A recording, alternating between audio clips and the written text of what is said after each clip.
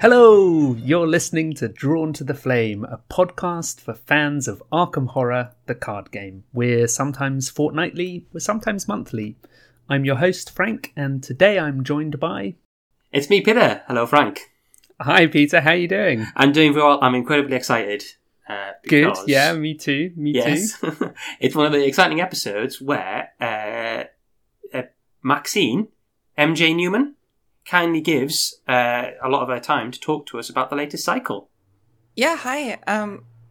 Hello. Why are you excited? Is there something important going on? Sorry, I just kind of chimed right in there. It's fine, yeah, it's fine. Please do. Yeah.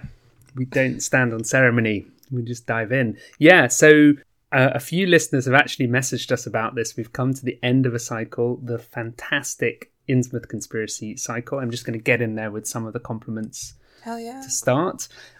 So, yeah, it's becoming a little bit of a tradition on the cast that we invite you on to talk about it. So thanks so much for joining us today, Maxine. Oh, thank you. Thank you for inviting me. It's always a pleasure. I love being on these shows and talking about the game. Yeah, and I suppose you spend so much time not being allowed to talk about what you've created. Yeah, so to exactly. Actually be able to say, yeah, I made it. It was me. These are the thoughts I had. Hopefully that's worthwhile. Yeah, for sure. So to listeners, spoiler warning right now, we're going to be talking all about Innsmouth. We're going to start talking about the player cards and sort of more generally, and we'll do another warning for people when we get to digging into the scenarios. But nothing is off limits. We'll dive in and tear it apart, and we'll assume that you've seen everything you can see. So if you've not yet finished playing Innsmouth, you might want to listen to the first part of this. But yeah, consider yourself warned. We're going to dive in. And what I'll do is I'll put, as I try often to do, I'll put the little tags in the show notes to warn people when things start. That's very considerate of you. Oh, thank you. Thank you. The other thing we normally say at the start of these is a reminder to listeners about what you are and aren't allowed to share as lead designer. Can you remind us? Yeah, so generally speaking, we don't like to talk about previous versions of specific cards, and we try to avoid talking about too much kind of behind the scenes stuff. Although obviously everything that I share with you today will be fine for me to share. And we can't talk about any future products except for things that we've announced. So I can't talk about, the cycle after Edge of the Earth or anything like that. You know what I mean? That's off limits. Yeah. Okay. Makes sense. So if you're listening to this, dear listener, and you're thinking, why didn't they just go out and ask Maxine what the next cycle is after Edge of the Earth? Right. Why didn't they ask what the next 5 years of content of Arkham LCG is? Yeah, exactly. Incidentally, I mean, we might touch on the next cycle, but our old friends over at the Mythos Busters did an interview just the other day, Maxine, and they've gone into that in a lot more detail. So if that's the kind of gossip you're after, that's probably a good place to go and check. Yeah. Sorry, Frank, I have done a shout out for the Mythos Busters That's fine, but is it still gossip if it's... I was going to say, unfounded gossip, but it's from Maxine's mouth, so it's kind of as founded as the gossip can be, right? True, yeah. Hot, what's the word? Scoops? Hot goss. Exactly. Very cold goss, actually. Yeah. For me, it's year-old goss, but for you, it's brand new.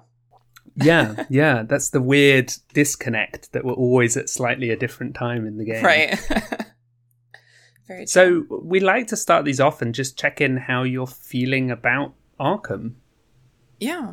It's a really interesting time for Arkham right now because obviously we just announced Edge of the Earth, which if you haven't seen the announcement, definitely go check it out. And with that comes a new era for the game, a new release model and a new way for things to work. So it feels like a big changing point.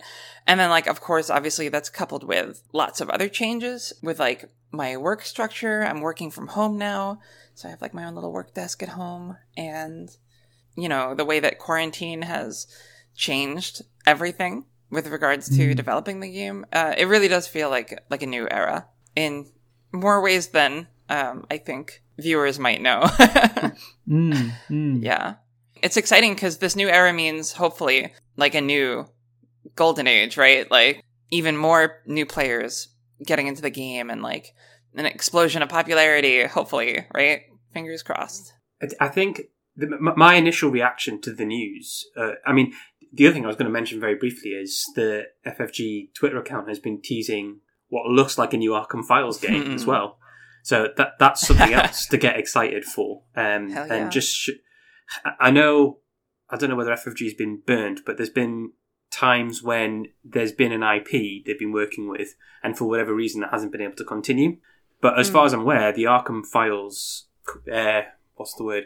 Well, IP, I guess, that you work with here is it's free for you to do whatever you want with. It's a bit more risk free. We own the Arkham Files IP, and a lot of the inspiration that Arkham Files draws from are from things that are in the public domain. Yeah. So yeah, there's really no danger of that happening with Arkham. In the past, it's usually been like, you know, like just a licensing agreement that like fell through for whatever reason, or a contract that we didn't renew, that kind of thing, or that, you know, the other party didn't renew. Yeah. But sorry, what I was going to say is that the news in general with the new cycle, I can see it feels like a distribution to suit the game rather than the other way around to an extent. And I think a lot of barriers to new players getting in are knocked down by it as well, which is, I mean, that's just a really, really good thing. Yeah, it's gonna be really great for retailers, for distributors, for, you know, production, sales, everyone, customers. Yeah, I can't wait. And you design player cards en masse anyway, is that right? Right. Yes, we design the player cards as a big group, and then we split them up into the individual packs. So it doesn't really change anything there. Yeah, it's not someone's turned up at your desk and said, "I need all 200 cards right now," and you're suddenly scrambling like. Right. Yeah. No. You just don't do the chopping up stage. Yeah, which it does change things a little bit in that before we would sort of introduce some, like, I would call them promise cards, right? Like, you drop them in pack 1 and you're like, I promise that this card's going to get good. I promise.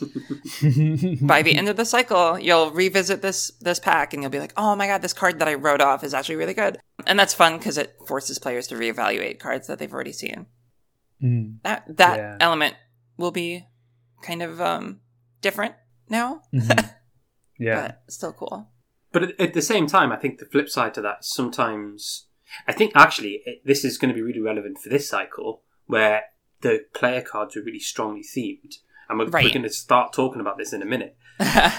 You end up with part of the toolbox you need, which isn't really complete until the last packs come out. Yeah. So even as the last pack comes out, you're like, oh, well, I need to find space for these cards in my deck. You'll get a more complete set. And it's also really good for, like, when you're leveling up your character the first time, after receiving the box, you'll have a lot more options. Yeah. You'll be less reliant on, like, the older cards in your collection. Before we get into it, I should also mention that if you're wondering why my voice sounds fucked up, it's because I definitely was sick last night and a little bit of this morning. So my voice is a little right now. Absolutely You're a real fine. hero for still doing the show as well. Thank you. Apologies for cursing. No, you're the hero for dealing with me sleeping through our original engagement completely. Like drooling on my pillow, like fully unconscious. So if you don't tell the listener, we won't. I already did. The other thing that struck me as well about when you were describing working from home and like what that's like is it really reminded me that sometimes the way you've talked about the way scenarios have come to life, it has felt so collaborative, like someone coming over to your desk and saying, well, what about this? Or, you know, you running through with the idea for Appalachnacha and saying, can we put these on cards? Yeah. And maybe that's just that they're the stories that are sort of dramatic to tell, and the story where it's just you at your desk coming up with something doesn't have the same payoff. But I wonder if also like designing in physical isolation feels different from being able to... it's a very different vibe. Very different vibe. FFG is filled with creative and talented people, and being in that environment, like being in the same room with them, it's such a good environment for stirring up ideas and creativity. And I'm gonna really miss that because, like, we're still connected, obviously. Like, we can call each other anytime and we can talk on chat, and we do all the time, basically, like 24/7. But, like, it's just a very different vibe when I'm sitting at home. It's a bit more relaxing, maybe, because the office can be a little chaotic. But it's, there's an energy that is lost when working from home. So, yeah, I'll miss it. I think I'm probably the person in the office who's most, like, attached to the office, you know? I think most of the other people in the department are like, oh, thank goodness. Yeah. There's always one. So I suppose before we dive into player cards as well, the other thing we got in Innsmouth was a cardboard insert. And again, knowing about Edge of the Earth, that sheds more light on, you know, what you can put in a box for a deluxe or for a campaign, because you're getting a bigger box. But just thinking about Innsmouth here, at what point in the design process did you decide we're going to have a cardboard insert? Right.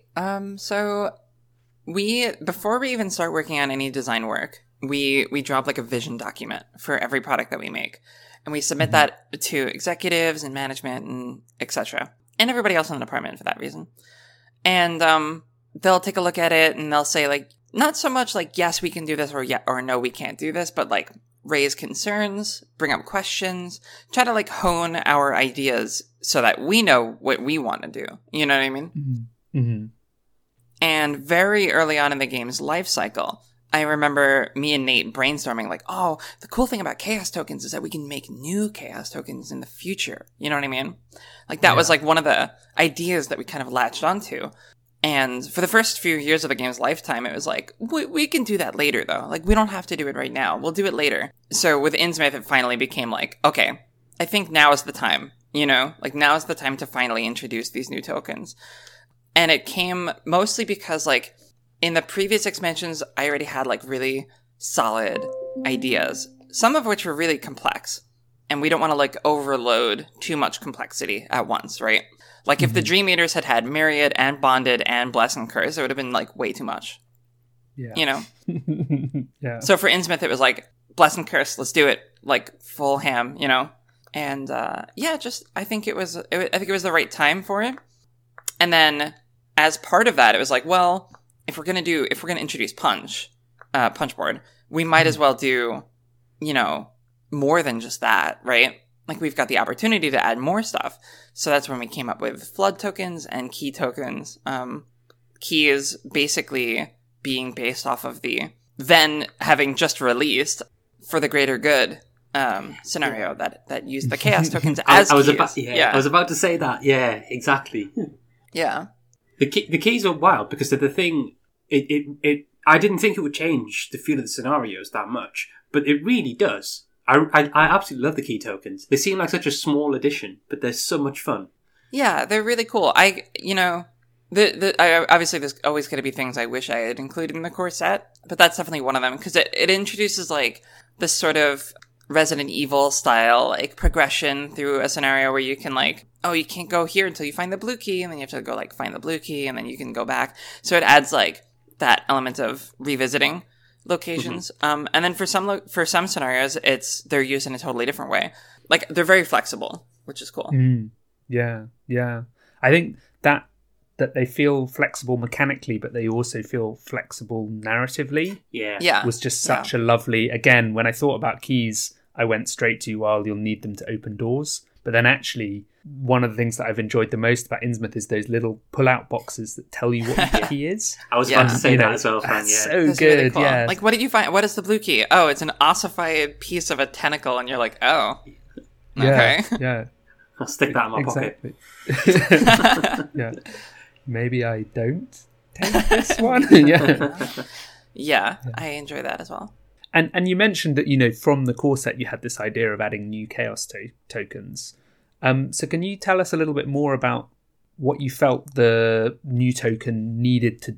What questions you felt it needed to answer? You know, what was your benchmark for what a new token would be like to compete with Skull Cultist Tablet? Right. Yeah. So I don't know if I'd classify it as a need per se, because obviously after 5 cycles of not having new tokens, it's pretty clear that the chaos bag that we currently have is, pretty dang good. Works pretty well. But that being said, there were some things that I wanted to do. One thing was I wanted to introduce tokens that would shake up the probability, include an element of unpredictability, so that you're no longer okay, I'm 2 up, that means I have exactly this percentage chance of success. You know what I mean? Yeah. Now you have these curse, even if you have 1 curse token in there, it's well, now the probability is just actually difficult to calculate. I can't just plug it into a calculator and know the exact probability anymore. It's a lot more, how do I say it? It's disguised complexity, right? Yeah. Because if you try to wrap your head around the actual probability of I've got 5 blast tokens and 5 chaos curse tokens and I am 3 up on a test, you're just not gonna attempt it. You're not even gonna bother looking up that probability. And I think that's good for the game, because I think that the game is more fun when you're hey, this feels like a good number, And not I'm exactly 72% chance of success, So that was one goal. And another goal was creating a sort of group dynamic where, because in previous Arkham games, you were blessed or cursed independently of one another, right? Yeah. One person could become cursed and another person could become blessed. But because the nature of the chaos bag makes it so that that's sort of impossible to do in this game. Mm-hmm. Yeah. And I sort of, instead of working around that and trying to find a way to do it, I just embraced that and was no, let's do a cool group dynamic where if I make a terrible pact and I throw 3 curse tokens in the bag, everyone else at the table's oh, come on, why do you have to do that? Now there's 3 curse tokens in the bag, because that feels what would happen, That's a cool dynamic. And likewise, if you play a support character who's blessing the bag a lot, that feels you're boosting everybody's morale, you're acting like a support character. So that's cool. I saw, I think, was it on stream where people were donating money to charity for bless and curse tokens? Yeah. And they could put I did see that. That was cool. Put notes on the tokens as well, so you know exactly who it was who'd blessed or cursed the bag. That's really cool. It feels like exactly what you said, Yeah. As you pull that curse, and then the second curse, you shake your fist at the rogue player. Damn you! Right. Or what's really cool about it is you can build your decks with some kind of cohesion, some kind of strategy. In playtesting, for example, I had a Trish deck that was very curse heavy. I would throw curse tokens in the bag. And Jeremy had a Dexter deck that was taking advantage of those curse tokens. So it felt like there was a synergy there, and that's really cool. I like it when 2 or 3 players can sit down and make their decks in such a way that they are playing volleyball, Mm-hmm. I bump and then you set and then spike, yeah. Yeah. Frank and I did that, but we played with Trish and Jacqueline. So Jacqueline was able to even fish for curse tokens. Yeah, absolutely. Oh no, that's a really good, yeah. That's a solid strat. I think the Dexter benefit is you have access to rogue cards too. Yeah. But yeah, Jacqueline's great in this set. Yeah, and that idea of that, what on the face of it is, they're just more tokens to put in the bag. As Peter and I have really explored them, we've really felt like they've actually rippled through and affected all sorts of different aspects of the game, whether that's bag mathematics or deck building or team composition. Even that might change, where you're well, I could play this investigator, I could play Mark, but if I play Tommy instead, I'll get access to Survivor, so I can add more bless that way, or whatever it is. It sort of can shake things up in unexpected ways in that way, I suppose. Yeah, and what was I going to say? I totally lost my train of thought. Oh, and the other cool thing is, because it's almost entirely contained in the player cards, you can choose to ignore them if you don't like them. You can just play without them, and they're not just in the bag permanently now. Yeah. No, absolutely. And it's been really fascinating watching across the community how people have engaged with the tokens. There are some people who are saying, well, I've run a couple of the cards, but all it seems to do is that I don't pass tests as well as I wanted to, or whatever it is. And then there's other people who've gone full everything, 4-player teams. We're going to throw everything in, and kind of, and everything in between. Right. To have that freedom with something new, that it's not just everyone has to try the new hotness in exactly the same way. is really exciting. Yeah, we wanted to make sure that there was enough synergy there that if you did go ham, like, you're rewarded for it, but also, like, the cards that do Bless and Curse on their own are fine. Like, you can just run Keep Faith in a deck, and it's fine. Like, it's good. Yeah. You can just run, like, Promise of Power in a deck, and it's fine. Yeah.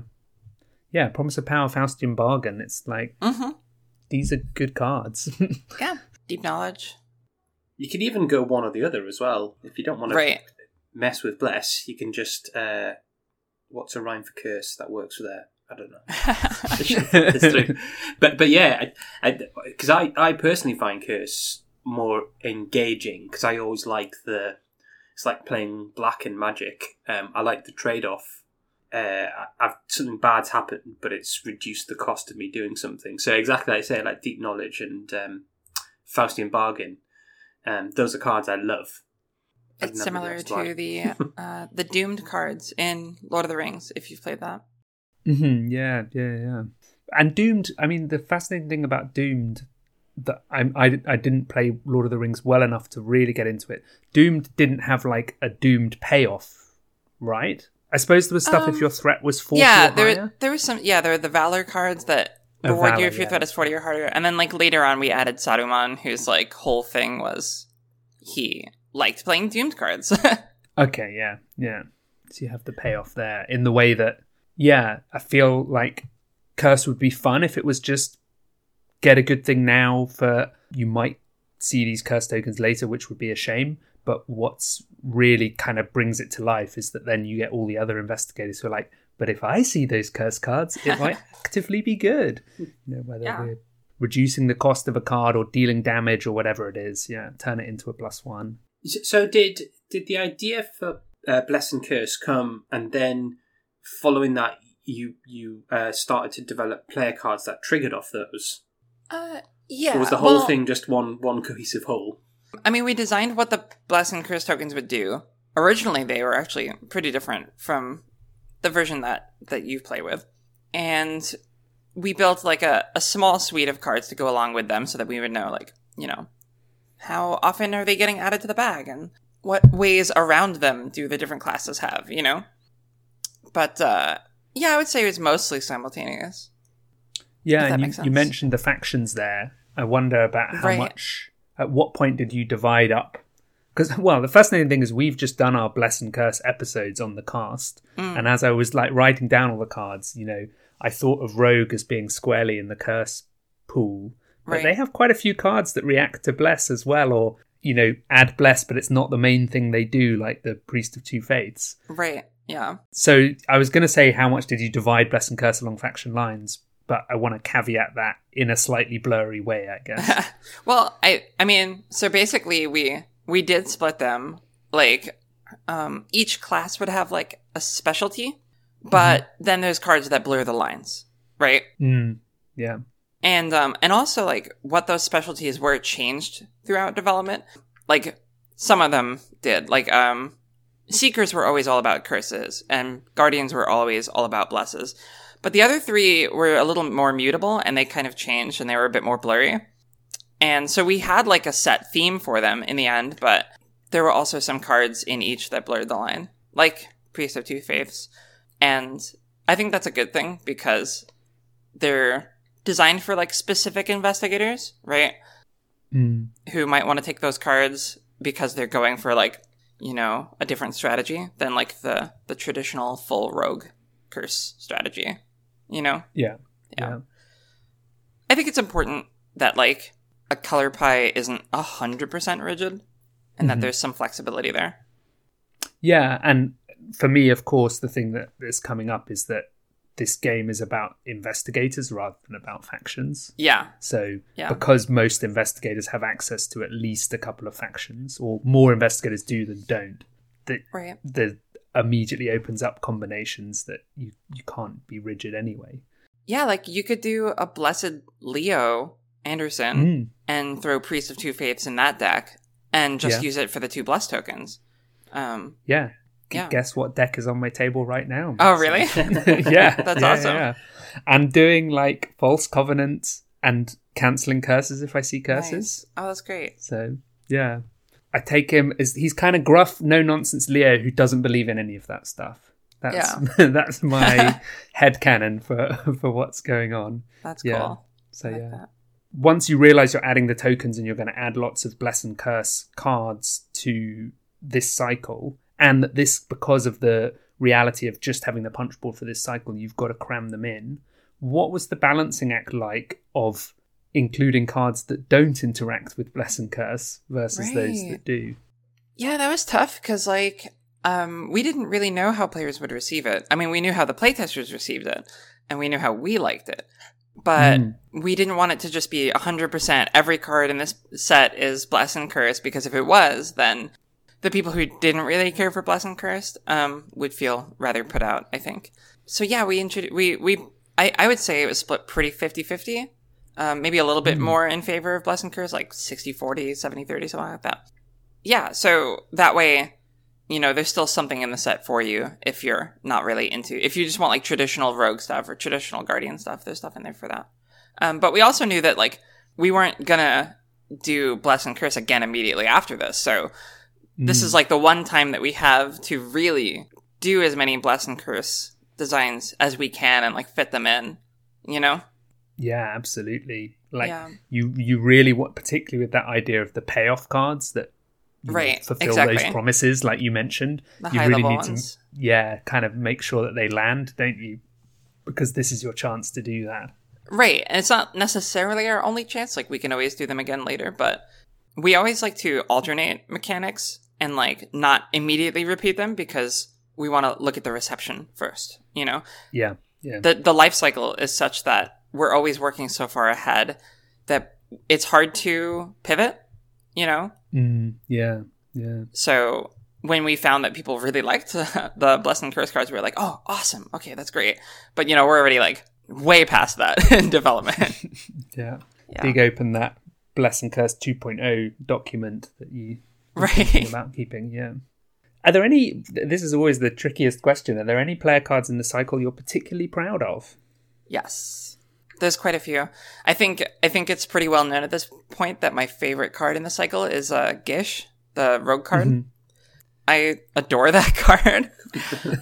That was one of those cards that when Nate was reviewing the set, because Nate looks at every product that we make. That's like his job. And when Nate was reviewing the set, he was like, this seems a little slippery. Or like, I forget the exact word he used. He used a word that was like, basically means like, I'm not 100% sure that this like is like well enough defined in the rules of the game, but like it's really cool, But like it's really, really, really cool. So maybe just do it anyway. Time Warp as well. Yeah, Time Warp is 100% that kind of card where it's like I'm reasonably certain that the rules don't actually support this card, but you know what? It's too cool not to do. Is my line of thinking. Are we committing to visiting people's houses to make sure they uphold a promise in games? Yeah. Well, I mean, it helps that it's a cooperative game. If it was a competitive game with like tournaments and very official looking things, we might have to do a lot more extensive rulings, and we would have to make sure that the card operates within the framework of the game a lot more closely. But because it's a cooperative game, I think it works fine. Time Warp is especially like that. Gish is actually not that bad.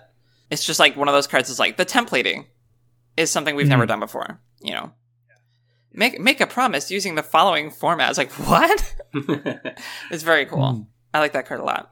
When we looked at that set, was that in the second last pack? Is it? I believe so. Yeah, I think so. I think it's in the Lair of Dagon. Yeah, we looked at it and we're like, well, there's going to be like a certain subset of player who absolutely adores this kind of card. Right. I think there's quite a few rogue cards because you've got the Lucky Penny as well. Yeah, in Light in the Fog. Yeah. Yeah. And the Lucky Dice, and the Eye of the Djinn as well, which are all just like really good fun cards to use. I think. Yeah, I like the Lucky Penny. That's another one that's like I unabashedly dislike flip a coin sort of effects. And then when I designed that, I remember Jeremy and a couple other people in that apartment being like, don't you hate this? Like, did you made this? And I'm like, it's so perfect. It's a penny. Come on. Yeah. Like, we have to flip a coin. It's perfect. Absolutely on the nose, yeah. Right, yeah, exactly. The art, I love the art on that card as well. Yeah, I love said that. this again when we looked at it. It looks like a Magic Gathering card or something like that. It's just got that real kind Yeah, of it does. Yeah. It's got like a pirate doubloon sort of feel to it. Yeah. I also really like the Guardian cards that have the payoff for, like, the high-level Guardian cards like Nephthys and Holy Spear and Hollow and stuff like that. Those are cool. Yeah. I was really excited about Nephthys when I even saw her in the Card Fan announcement. And yeah, all Nephthys three of is really those cool. are just kind of... I suppose you want those big explosive moments if you're putting in a lot of effort to put a lot of bless in the bag. You want the payoff to feel like a boom, particularly the Holy Spear that sort of turns bless tokens into ammo or charges of the spear. It's like, yeah. It's funny, we put as well cards you feel are particularly key to the game going forwards. And as I was thinking about that as we were writing it, it's also this fascinating thing that obviously Sister Mary has bless as her thing. So I suppose one of the challenges of you putting the set together is there need to be enough cards that make Mary viable for the future of the game, right? Like, if there isn't bless in the next pack... you still that means no cards for Mary. Well, I think that with Mary, I hope that just the ability to get free bless tokens over the course of a game is I mean, it might not be enough by itself, but you can couple that with a few more bless cards, and then from there on you're just like a cool Guardian Mystic with high willpower who can do mystical things and Guardian things, and that's neat. So I think she's got a fun niche, even if you don't go 100% full ham on the blessing, especially in like a 3 or 4 player group where the blessings can help everybody. Yeah. Well, and the lovely thing is that you can devote no space in your deck to adding bless to the bag, and if you want to, she's still viable. Yeah, but I think that, like, as far as cards that are key to the game, I actually think that this cycle, more than any other cycle, is pretty self-contained. You know, like, there's nothing that pops out to me. Like, the Covenants are really key to the Bless Curse strategy. If you're running Bless and Curse, like, there's a lot of key cards, like Twist of Fate or is it Twist of... What's it called? Tempt Fate. Tempt Fate, yes. I really like that card, actually. I think it's a that card's great. card. That's a very key Bless Curse card. But I don't think there are any cards in, just like, you know, in the factions normally that are, like, key to moving forward. They're just, like, good cards. This is what I was trying to say at the beginning, where it feels like it's weird having the change in distribution announced after this cycle, because in a way, it would have been the perfect way to have delivered this cycle of player cards as well. Yeah, that's... just because they feel, as you say, it feels so self-contained. Yeah, they're more cohesive, I think, than in previous sets, as a result of having this Bless Curse thing, like, dominate the theme of the set. Yeah. Whereas in, like, early cycles especially, it was just, like, a smattering of cool, neat, useful cards, you know? And once you have that cohesive identity, I'm imagining it gets easier to design around it, because you're like, right, this is the thing we're doing. What other cards do I fit into that? Right. Does that make sense? Or am I... No, yeah, that makes sense. How many cards sprang fully formed once you had Bless and Curse down as a thing you were going to do? I would say we don't create all the cards, like, simultaneously, for sure. We'll play test them in, like, batches. We'll send, like, one batch out 1 week, and then, like, a few weeks later, here's a batch 2, batch 3, batch 4, etc. So I'd say that first batch sprang up, like, pretty quick. Lots of, like, obvious go-to, like, okay, throw curse tokens in the bag for a benefit, you know? Faustian Bargain, Deep Knowledge, Keep Faith, and, like, Book of Psalms, and I think, like, the Word of... What's it called? Word of Radiance are probably, like, some of the first cards that I designed. I think the Covenants were pretty quick as well. And then, like, it almost kind of designed them in level order, I think. With this set, which is not something I normally do. You didn't go straight to the, like, Mystic level 5. Right. What's the weirdest effect I can put in this cycle? Yeah, it was kind of like, what are the big obvious ones? Like, what are the, like, you know, well, duh, of course this card's going to exist, you know? And then later on it was, okay, what's the big payoff? Or what's the, what's like a really niche Bless Curse effect, right? Yeah. Yeah. Yeah. No, it's fascinating. Are there any particular cards you want to talk about, Frank? Or just honoured, quiz Yeah. Maxine on while she's with us? Well, funnily enough, I asked that question about the balancing act of picking non-Bless and Curse cards versus Bless and Curse. And when I went back and looked, I'd forgotten about this card, but it provoked so much discussion between us, Peter. The Riot Whistle. Oh, yeah, the Riot Whistle. You probably don't know this, Maxine, but we did, when we did the first look for the pack, the Riot Whistle was in. It's in one of the first few packs, isn't it? The first one or two? I think I listened to that episode. We pulled out the Riot Whistle and we spent about 15-20 minutes talking about it. We pulled it as, it's free action to engage. And then we just went on and on and on about it. Kept on finding new stuff to say. That's cool. Yeah, that was one of the cards. I wouldn't say a ton of cards are like this, but that was one of the cards that... So when we design a set, we over-design the set. Like, we put more cards in the set than can actually fit in the packs. And then we'll cut at the end the cards that, like this card needs a little bit more time in playtesting, or this card doesn't really jive with the investigators in this set, or it doesn't really fit into the themes of this set, or whatever. Usually it's the former. Usually it's like, this card just needs a little bit more time in the oven. And we form like a folder of just like ideas, just card ideas. And so a lot of times, often when we're working on a new set, is we'll just fold all of those cards back in and keep playtesting them, right? So there's some cards that have been in playtesting for like 3 years because they just keep getting kicked down the line, And the Riot Whistle, I don't think it was quite that long, but the Riot Whistle was definitely one where we designed it apart from Innsmouth. I think we designed it in... I don't remember what cycle we designed it in. But it didn't receive a lot of playtesting. Because it is kind of a card that you have to like build around a little bit. So we waited until now to release it. And I really like it because it's one of those effects that like you don't expect it to be as impactful as it is. And then you play it and you're like, oh wow, I've saved like 5 actions over the course of the game, And if you're like Zoe or Mark or someone who likes to engage enemies a lot, and you can throw in other cards in there that like that benefit from it, it becomes really powerful. One of the first bits of Arkham content I ever created was an article about why Taunt was good. Right. Because I was like, this seems okay. Because I was playing Zoe in Dunwich, and I threw that in, and like every time I had Taunt, I found a great use for it within like 1 or 2 turns. Riot Whistle kind of feels like Taunt is great. It's really straight up and down. It's just boom, extra action to engage. Right. Do you know what I love about Riot Whistle? The Riot Whistle effect. The flavor effect. That it engages your attention and then you can't stop talking about it. It's amazing. But it also came out just before or after War of the Outer Gods as well. Oh, so sure. it's fascinating to me because engage actions in Innsmouth are maybe not what you necessarily want to be doing. It's kind of a irony troll card. is not lost on me. Yeah, exactly.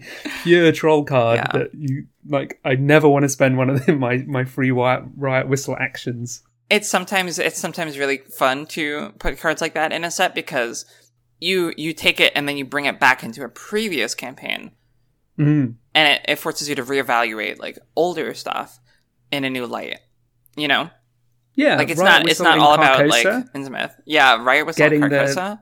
The man in the pallid mask is he's aloof.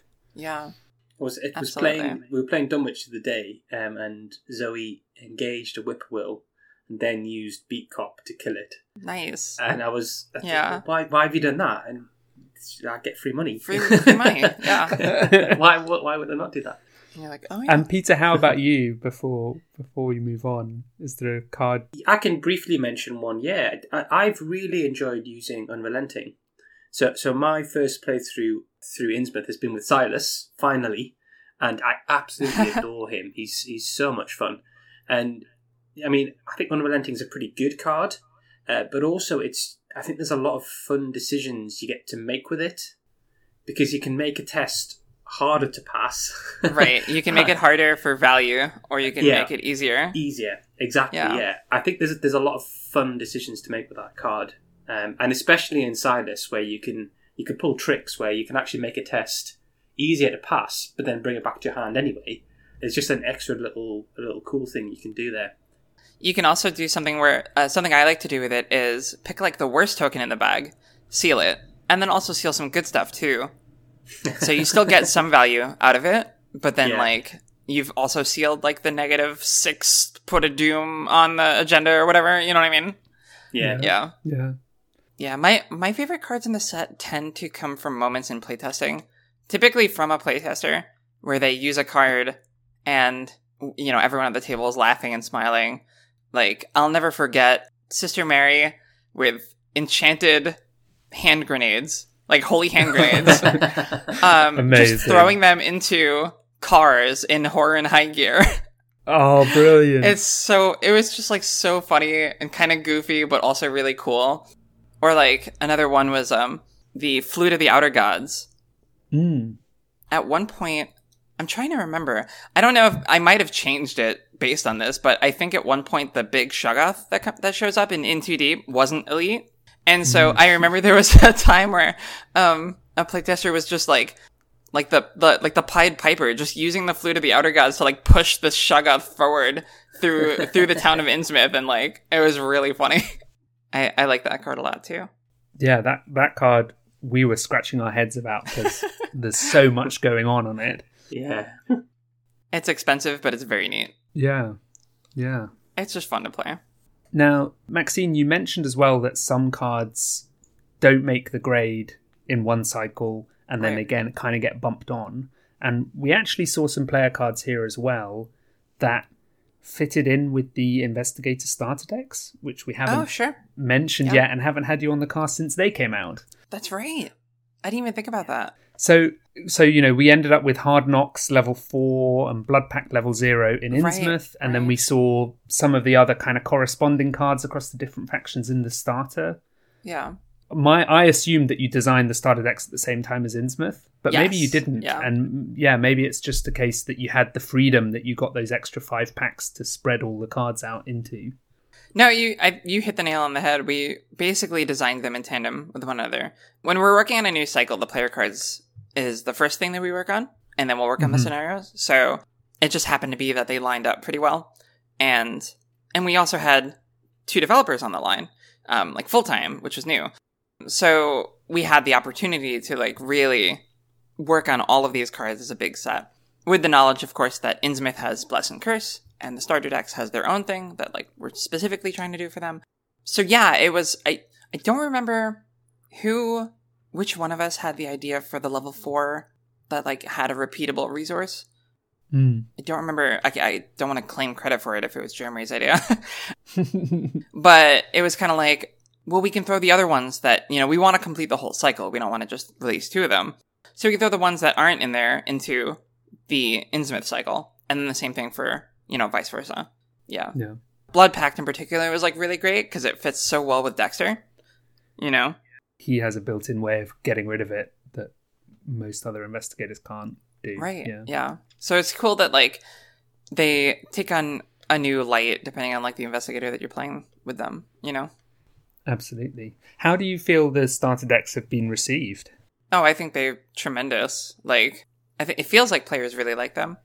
I know a lot of people who picked up 2 and like they keep 1 shrink wrapped, not shrink wrapped, but like together so that if they play with a new player, they can just hand it to them. And then they integrate the rest into their collection. I know a lot of people who did in fact like get into the game from the starter decks, which is really cool. And use them in like Night of the Zealot, instead of the starters that are provided there. Yeah, they've just been really, really well received. I think they accomplished exactly the goal that we set out for them. And the new characters have been very well received, like very popular. Yeah. Stella especially. I mean, Stella won that basically popularity contest that I think Mythosbusters was putting on. So that's really exciting for me. She's really good. She's so much fun to play so fun. as well. I've got a reputation in my group of friends for just playing total bullshit decks. And Estella absolutely fits into that role when you're like 17 cards later you've played, you've redrawn your whole hand and found all the clues on a location. Despite failing the test. Right, I failed this test, so I'm going to discover 2 clues, draw 2 cards, and then like take the test again at a +2. And everyone's like, oh my god. And Winnie also. Winnie's really fun. And so was Nathaniel. They're all great. I mean, they're all so much fun. They all sit lovely in the kind of classic pie sections of their various factions as well, which is nice for a new player, because you can be like, you're playing Seeker. Let's just draw loads of cards. That's how you want to play. You just have a hand of like half your deck. Yeah. I'm particularly proud of Winnie because she, I think more than any other investigator in the game, really makes you feel like you are that character. Like, you're throwing caution to the wind. If you're putting 1 card into a set, you might as well put 2, you know? You're going overboard with everything that you do. And that's Winnie. Like, you're playing Winnie. Your mind is in tandem with the mind of the character, you know? That's really cool. It's just glorious, isn't it? When there's that I mean, I know I've said that to you before. That's some of my favourite Arkham moments, when I feel like what I'm doing is what the investigator's doing, whether that's working out where to go to get the clues or whatever. Or like utterly terrified of something. Or yeah, exactly. I'm really terrified. And yeah, to have an investigator that's just like, double down, do more, push it. Often the right line for Winnie seems to be to go big, because she gets so much more value out of going big and gambling, which I just think is great. And you adopt that as a player, and everyone else is staring, watching you, going, what are you doing? Yeah. It's like, well, I'm 1 up on this test, so I'm going to commit 4 more icons. And it was like, what? Yeah. Yeah. It's cool. Does the future design of the cycles, if we stick to a player cycle in a box kind of expansion, does it maybe encourage you to be more self-contained in your design in the future? Or do you think you still... I know what you said is you try and include some cards for past investigators in each cycle. Or maybe going to be in more of a siloed kind of thinking with player expansions? No, I think you should expect a pretty similar smattering of cards. Okay. Yeah. It's because really just again, like distribution that's changing. Yeah, because like again, we design all of the cards together as a group anyway, and then split them up at the end. So it doesn't really change that. Obviously, there's more investigators in the game than there were before. So, but I don't think that makes it harder. It just means that we're more mindful of like when we design a card. For example, there's a card we spoiled in the Edge of the Earth Investigator box that I'm really proud of because it works for so many different characters and it's different for each of them. You know? I don't know if you want me to stay away from Edge of the Earth spoilers. Like, no, you could, yeah. So like the sweeping kick that we revealed, right? That card's really cool because it's a fight event, so Nathaniel likes it. It's a trick, so Rita likes it. And it's particularly great for Rita because it evades. So it triggers Rita's ability. It's great for Mark and Lily because they have decent agility. So like Mark is a 5-3, I think. And Lily can be a 4-4 if you build her that way. So for both of those characters, you're hitting with an 8, which is amazing. It's just good for so many different characters, and it feels a little different for each of them, and I think that's really great. So that's kind of like the direction that we want to go for when we're like making older investigators, when we're adding new cards for them. We want to kind of, like Blood Pact is like that too, right? Where like, it's great for Dexter, but it's also great for Marie. It's not about a card that's just perfect for one investigator and kind of meh everywhere else. And... it's more like, go on. Oh, I was going to say, and Blood Pact is great for Lily. Because it adds to combat. Mm-hmm. Yeah. That's nice. That's really nice. And I really like with the spinning kick, the theme that jumps out there obviously is that Nathaniel can add damage to his events. So like his kick might not be as elegant, his agility isn't good, it like breaks your leg. It hits hard. Yeah. Yeah. Whereas, Rita's kick is maybe, she's already kind of sprinting away by the time it's landed because she's so agile. It's even good for, like, Skids, who has, like, slightly lower combat but really good agility. Yeah. Yeah, it's just cool. So that's kind of, like, what we want to do moving forward. That's really good to know. Yeah, I was wondering as well, like we're up to, I think, 48 announced investigators now. It's a lot to keep in mind if you're designing a set of cards. Yeah, for sure. Well, I think we move on to talk about the Innsmouth Conspiracy campaign now. Yes. And so this, for listeners, is your little warning again. If you haven't finished the campaign yet, we're going to dive in, no holds barred. So this is the point that you stop listening if you need to. Okay, we'll carry on. So, yeah, Maxine, what were your key aims with the Innsmouth Conspiracy? And we ask this normally about the next cycle, but what words and themes were front and center on your mood board? Yeah, so I think more than any other campaign that we've done so far, we wanted to have this story feel like a mystery, you know? We wanted to focus on the supernatural mystery part, like the investigation. A lot of, you know, it kind of depends on the cycle. Like, Dream Eaters felt more like an adventure. TFA obviously felt very pulp adventure-y. But, like, for this one, we wanted a more, I have no idea what's going on at first sort of feel to it. So mystery, obviously, like the amnesia kind of fits into that. This idea of, like, piecing the puzzle together, you know? Like, the narrative is a puzzle and you have to piece it together yourself. And we wanted to reward players who dived into it in that way, you know? Yeah. I mean, I think even from our looking at just how the campaign opens, you don't have like a long prologue and lots of story. It's Very actually different. only when you first advance the act that you get a flashback and you're like, oh wow, okay, who's this guy who he hired us to go there? Okay, and it sort of you start to engage with the story in the way that you're then going to engage with the story later. Yeah.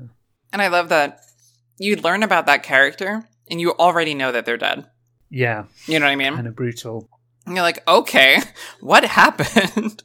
Yeah. Like, we're already Super past ominous. some pivotal moment happened, some climactic moment. We're already past it. You know, I love that aspect of it. Gives you a sense of dread when you get to the other side, when you've pieced it together. Oh, yeah, and and you you know know. that moment. Yeah. You know something bad's going to happen.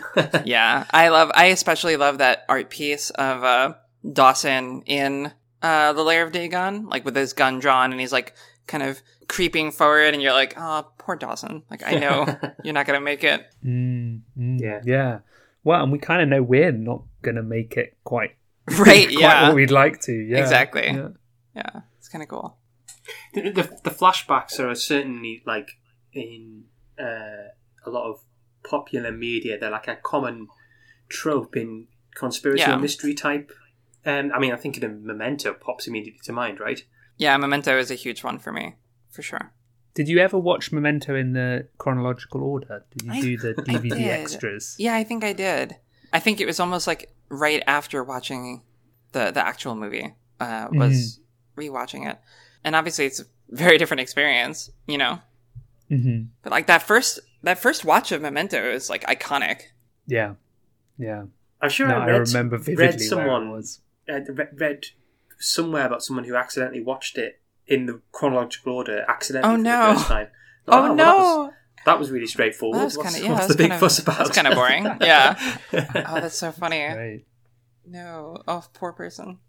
And what about Innsmouth? Because of course it's possible to put the whole campaign in order chronologically. Right. Was it designed that way though? Did you No. lay out the story narratively and then start chopping? Oh, well, I mean, so, okay. The outline of the scenario was made, because, I mean, that's always the first thing I do with every campaign, is, like, outline the chronological order of events, and turn them into scenarios, right? Like, oh, this could be a scenario right here, you know? So it's like, I create a narrative, and then I turn 8 chunks of that narrative into scenarios. So I did that for Innsmouth, but then I reordered them. But I didn't design them in that order. You know what I mean? Mm-hmm. Like, Pit of Despair was always scenario 1. But, like, I always knew from the get-go that it was going to be actually, like, the, you know, 5th event in the chain of events or whatever. Okay, so yeah, it fourth- wasn't that fourth? you sat down and Yeah. wrote the story and said, you know what would work better if we jumbled Right. the order here? Yeah. Yeah, no, yeah, it wasn't, like, designed originally with, you know, Vanishing first and then Into Deep and then, or whatever. Wow, I don't even remember the right order of my own campaign. Vanishing and then Devil Reef. Yeah. Right. No, it was always meant to have the flashbacks. Like, that was like a core part of the design. Yeah, and I noticed that looking back, that, for instance, at the end of In Too Deep, to know where we want to drive to, the lighthouse, we need to flash back to Devil Reef and remember those things being taken to the lighthouse. Right. Because that fills in the gap in our memories to kind of give us the forward momentum. Yeah. Well, and there's also there's kind of this idea that Harper is the one pushing us forward, and she remembers everything. Yeah. Which plays into the twists later on and stuff. Yeah, let's just go there right now. We, in our halfway through the cycle episode, we talked about what might happen next, and I am on record saying that you wouldn't do this to us again. I felt like you've done it enough times. It's true. There have been a lot of betrayals. And looked, and Harper was bruised. We went and read how she meets us after Pit of Despair. Her response seemed genuine, that she was pleased that we were okay, which I guess is true. It is genuine. Yeah. No, it's actually cool because it's all pretty internally consistent if you read it through, and even her quote betrayal or whatever. It's not so much a betrayal, so much as she has her own mission to accomplish. And she's going to do it, whether you help or not. And she only is even remotely antagonistic or hostile towards you when she realizes that you have suddenly remembered what happened, the last time you were in that room, and that you had, resisted the idea at first. But, the confrontation never actually occurred. So it's all very tenuous, and it's can I, reveal myself to you? No. Okay. Yeah. Does that make sense? I'm just thinking it's another conspiracy, right? It's the conspiracy of silence around what she shares with us, because it's not in her interest for her to say, right, well, if you've lost your memory, I'm going to tell you everything, because exactly. Yeah, I really like Harper because she feels pretty three-dimensional, in my opinion, at least. I hope she feels three-dimensional to everyone else, too. And, when the twist happens, it's not just oh, she's just evil. You know what I mean? Oh, she's in league with the bad guys. It's no, actually, totally not the case, She just has her own motive. Yeah, and she's got that she gives me the vibe of being a rogue, I guess, because she boosts stats like Lola Santiago. Oh, yeah. So there's that, slightly... Yeah, her own motive, her own interests. She's also kind of roguish, I think, in personality. Yeah. I wrote her to be got herself into scrapes and, yeah. Yeah, she's a bit sarcastic. She's a bit witty, when when you free her at the end of Vanishing, and there's 6 different pieces of dialogue depending on who the culprit was. And a lot of those, she's pretty funny. Yeah.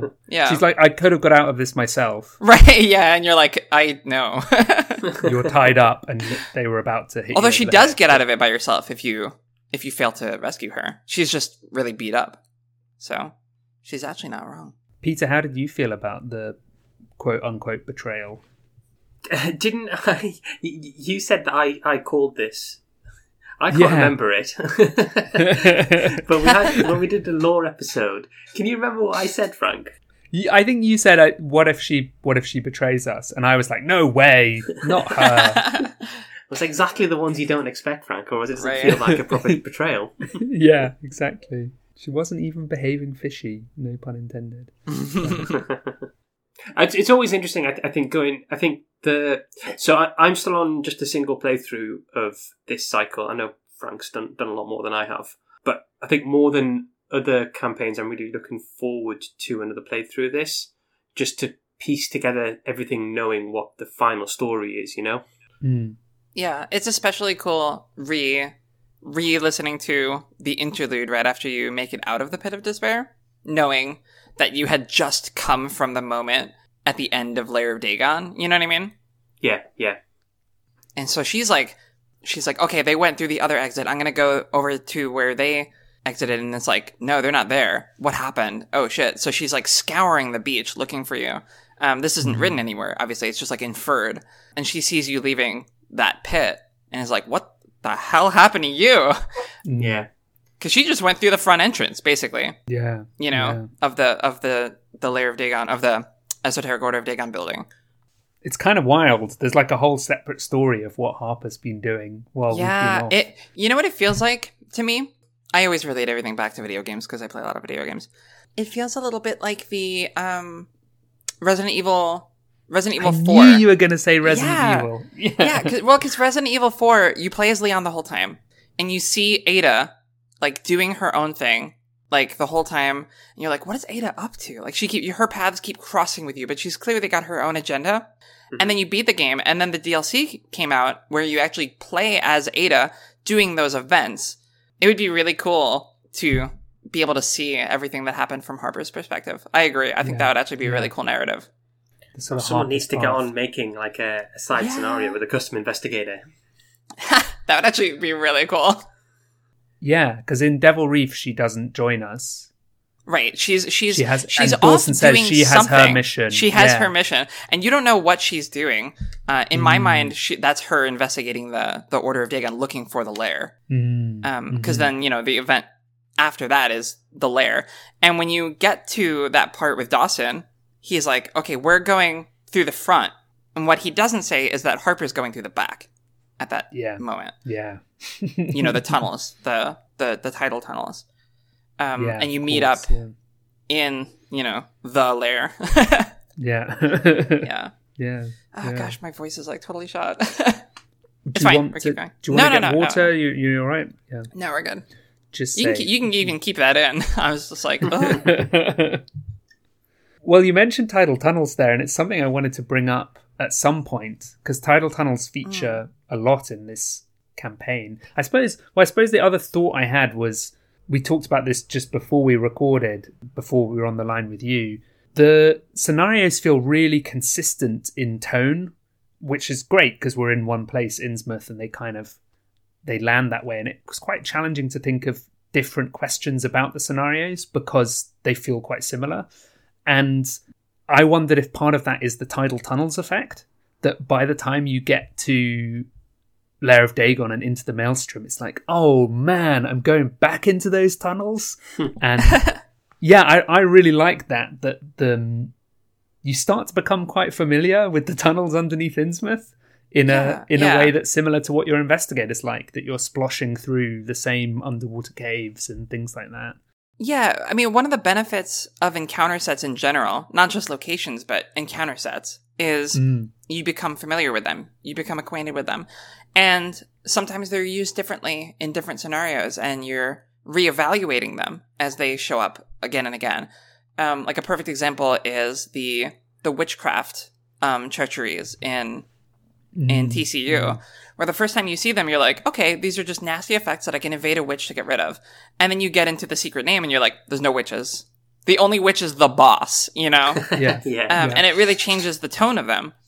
So it's kind of the same here, where like the tidal tunnels are used many times, but the way that they're used is sometimes different. Like in Devil Reef, there are different islands. And so suddenly the tunnel that lets you, like, the underwater cave that lets you teleport, right, like from one flooded location to another, is like totally different in that scenario. And in the lighthouse, they're kind of interconnected in this weird like 3D map almost. Yeah, it's just it's cool. I really like and I think all of the encounter sets are a little bit like that, but the tunnels especially because they're locations. And the underwater river, which can never be fully flooded, at first is like, oh, it's High Shroud. It has 2 clues. So you're like, oh, that's a bit of an effort, but it's a VP. Right. But as the water level goes up, suddenly it becomes the only safe place to wait. Yeah, it's like a bastion of safety.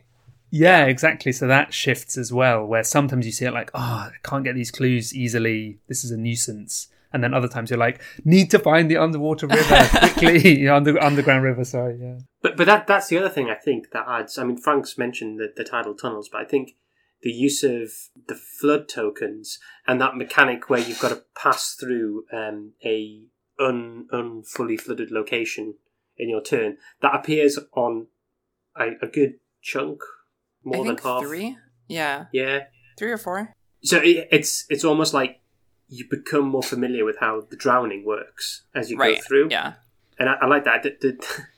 As everyone knows one of those stressful sounds you can hear is that noise when Sonic starts to drown. And it's always got that feeling as the water's rising around you. You just need to find somewhere for a gulp of air. Maxine, in this we see the first deep ones in Pit of Despair. We get introduced to a lot of the kind of core mechanics of the cycle going forward. So we get the flood tokens, we get the tidal tunnels, and we get deep ones who pretty much all have an on-engage effect. So obviously this is something that's kind of been a mechanic since the core set, because the Agents of Cthulhu in the core set did you take a horror when they engage you? Yeah, right. Yeah, horror. So where did that come from, and why do you hate this so much? Yeah, I mean, it mostly came from that young deep one in the core set. I like to make sure that different enemies feel like a faction, right? Like they do their own thing, you know? Like cultists do this, and Silver Twilight cultists are a little different from normal cultists, and ghosts do this, and witches are all about the discard pile. You know, like they all feel a little different. So when it came time to do the deep ones, it was like, well, what have we already done with deep ones? We did the engage effect. What if they all had engage effects? And then what if there was a treachery that made them like engage you? It was just like a pretty natural jumping off point, you know? Yeah, it's fascinating, and it does give them a really unique feel. Yeah. And you start to think about how you can tackle them without needing to do multiple engages as well. Yeah, and I like that because they do like automatic damage in horror, it makes you reevaluate healing, I think. Mm-hmm. Like you're more likely to take healing in Innsmouth because you're going to take some damage in horror. It's unavoidable, you know? Yeah. It really brings to mind for me Forgotten Age, and it's really great that it's not the same rules that are reminding me of that campaign. Like in Forgotten Age, it was alert saying, right, don't evade, whereas the deep ones here, they don't care if you evade them, but they are going to do their thing to you again if you don't leave. Right. So although like a lot of them don't have effect. Hunter, so it's like yeah. It depends it depends on the scenario too. Yeah, like the most efficient way of dealing with the deep one bull is it's only got 2 evade, so just evade it and leave. Just evade it and leave. But then you know, if you kill a deep one, it's going to chase you.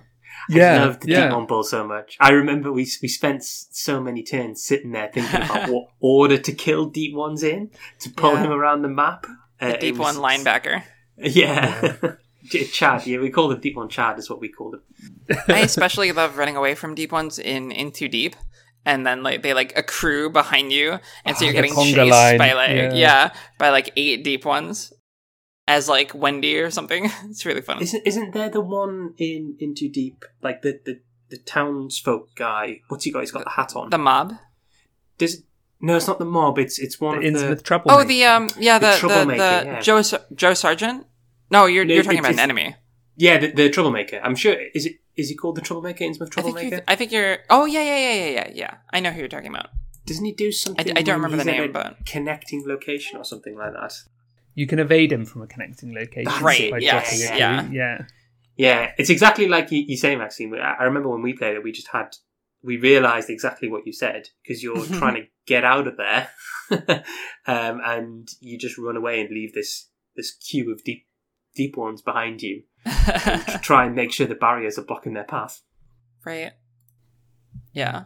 In Pit of Despair as well, you've said before that you quite like to have a mini boss at the end of the deluxe, but the Amalgam felt like almost like a boss. Yeah. No, the Amalgam was. I just had this really cool vision in my head of this creature, so it didn't really stem from any design goal per se. It was just like, I love this idea of going through these tunnels. You have no memory of anything. The only thing you remember is this encounter with this man, and all of a sudden you see this creature, and like he's very clearly, dead and part of it, and you're just like, your mind is swimming with questions about like, what is this creature, and like, how did this happen? What am I doing here? How do I get out? And it's just chasing you through. Mm-hmm. Yeah, and there's a good portion of it. There's like 5 cards devoted to the Amalgam. So it really feels like a centerpiece to that scenario. I like it a lot. It really does. And just when you think that you've handled it, it disappears into the deep.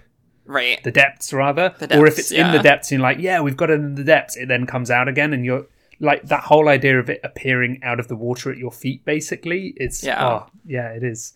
It feels like it's quite a tough campaign opener. I guess it's going to be tough if you've got no memory and you're... It's pretty tough, yeah.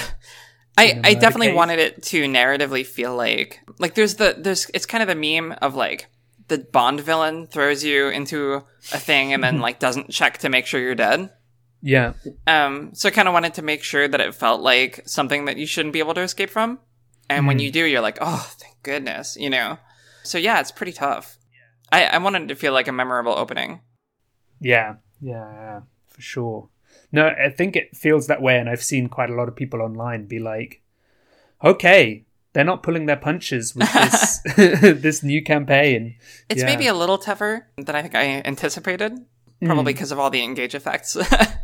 Yeah, the sort of the chip damage, yeah. Yeah, but I like it. I think one of the key things is it's not that hard if you just go for the exit. It gets hard if you stick around and try to get like all the flashbacks. Yeah. Then it starts to get really hard. And it rewards replaying and knowing the tidal tunnels as well, and knowing what you're looking for and how to do that as well. Because I've played before where people have wasted time being like, let's get the clues here. And it's like, no. We're going to the following locations and no other one. You know, you sort of, that I suppose that runs counter to what you're meant to be experiencing. So we move on then to our first flashback, which is the vanishing of Alina Harper. How hard is it to test a scenario like this, where I think I worked out that there are 36 possible permutations for what outcome there will be? Yeah, it's definitely tough. Requires a decent amount of playtesting and a lot of trust in my playtesters. But also, like, we try to ensure that no matter what that permutation is, things will work, you know? So a lot of the effects are designed in such a way that, like, no matter what combination of hideout and suspect you have, it's, nothing's going to break. Right? Yeah. But I'm okay with the difficulty fluctuating. I think that's fine. As long as it's not, like, so wildly, you know? Because it adds to replayability, and it adds to, I think, like, people talk about, like, swinginess, like, oh, this is swingy. I don't necessarily think that that's, like, a bad thing, like de facto bad, because highs and lows, emotional highs and lows, and also highs and lows in difficulty are good for a game, as long as they're not to an extreme, you know? Yeah. And in this scenario, I often feel like there's normally a point where I'm like, yeah, I'm doing so well at looking at the suspects and looking at the leads deck, rather. And then there's probably also another point where maybe I've just done another search and seen all things that I already knew, where I'm like, I'm never going to find this out. And I think that's quite good. That is close to what it is like going around searching for a missing person. There are highs and lows in a search. So yeah, sometimes you get like a breakthrough, you know? Yeah. That changes everything. I like that each of the suspects feels like different strategies can help with tackling them. What might be a difficult suspect for you to tackle might have actually been a really easy one for me to tackle, you know? So yeah. So to a certain extent, there's a level at which playtesting brings like diminishing returns with this kind of scenario. Yeah. Because you have to factor in so many things. You have to factor in like, what investigators are you playing? And what's your style of game? And like, how experienced are you? And all of this other stuff, in addition to which permutation you got. And did you find out which permutation you had when you were at the other side of the map? Right, yeah. You know, all of that kind of thing. And how much Doom did it take you? Yeah. I remember my first time playing this, one of my other fellow players instantly took a dislike to Joyce. And every single turn was saying, it's definitely Joyce. And we got to the end, and I think we had actually narrowed it down, and it was Joyce. So nice. Just distrustful. And this is quite actually, and the Pit of Despair, they're quite big, expansive in terms of locations. And I think this is, with one notable exception, this kind of applies to all of the scenarios in this campaign. Was it any kind of conscious choice to have bigger layouts or put more emphasis on movement abilities in the players? Yeah, it was. I think it helps to sell the mystery flavor when there's a lot of locations. Like, the bigger the sprawling map, the more of a sense of like this is an investigation, you know? I think that the smaller maps are better for, like, we're trapped in a place and we have to get out, or we're racing, or we're, you know, surrounded by enemies or something like that. I think for these kind of slower plotting investigations, like Vanishing especially, big maps are really useful. And then, of course, like In Too Deep, it needs to be a big map, because otherwise the get from point A to point B kind of objective doesn't work for a whole scenario, you know? Yeah. And for, like, Devil Reef, like, if we're on a boat going from island to island to island, the bigger the map, the more it feels like that boat is really helping. Yeah, absolutely. Yeah. Or, like, necessary. Even the scenario where you don't move much, sort of, there's still a lot of locations there. Yeah. Yeah. So it was kind of an idea that we hadn't really fully explored, I think. And I think I would say Edge of the Earth also has some pretty big maps. So that's exciting. But it's not that I hope players don't take that as a direction that, like, the game is moving to big maps. That's, like, not necessarily the case, you know? Mm-hmm. Yeah, I mean, it's nice to think about. We actually did an episode purely on movement this cycle. And yeah, I think prompted probably by this feeling, but when we've seen our teams performing well, it's when they've got a lot of movement and they're able to get to all those locations quite quickly. And it makes sense if you're looking for a key or a clue. Being able to move a lot and find them quickly, I think makes intuitive and flavorful sense. Yeah, and it's one thing that every investigator will have to do more or less at some point. I say that I'm thinking of the Nathaniel Safeguard player that I was playing with recently who refused to take move actions. But yeah, most of it, like, particularly if you play solo, you know, unless you're like Action 1 player Pathfinder, you're probably spending actions to move, so you're going to invest actions in exploring these big maps. We also, for the Vanishing, we get our first... It is our first flashback, but also we get that sort of introduction to Innsmouth, which could have been the prologue. And I kind of really like that this comes a bit later, where we're obviously remembering arriving in Innsmouth. But we then get to spend XP right at the start of the scenario, rather than at the end of the previous scenario. Right. What's your thought process behind how spending XP should work in terms of flashbacks? So that was probably one of the toughest things for this cycle. Originally, we had a much more complicated... I had planned on there being a much more complicated system for keeping track of stuff. You would actually have, like, a different set of information for pre-flashback, pre-Pit of Despair and post-Pit of Despair, basically. Right. And that ended up being super unwieldy. Like, it was terrible. Trust me. It sounds cool. It was really bad. No, yeah. So you would have, like, a different deck, you know? Yeah. And it was just really unwieldy. And I just decided, okay, I still want to get that sense across of, like, we're getting this experience because we're remembering. Mm-hmm. And also, like, heading into Vanishing, maybe it makes sense for us to have some experience because we're prepared, you know? Mm-hmm. Like, we didn't just, like, show up in Innsmouth. We, like, got hired to do it and, you know, drove there ourselves and stuff. I think originally you didn't spend experience going into Vanishing, and that's why there was that at the end of the interlude, like, don't spend experience yet. Yeah. But in playtesting, it was, like, kind of a nuisance to go through 2 scenarios in a row without spending any. Players wanted to spend at least a little bit of experience. So I decided pretty late in the process, like maybe a few weeks before the deadline, you know what, let's move this to Vanishing. Let's let them spend experience heading into Vanishing.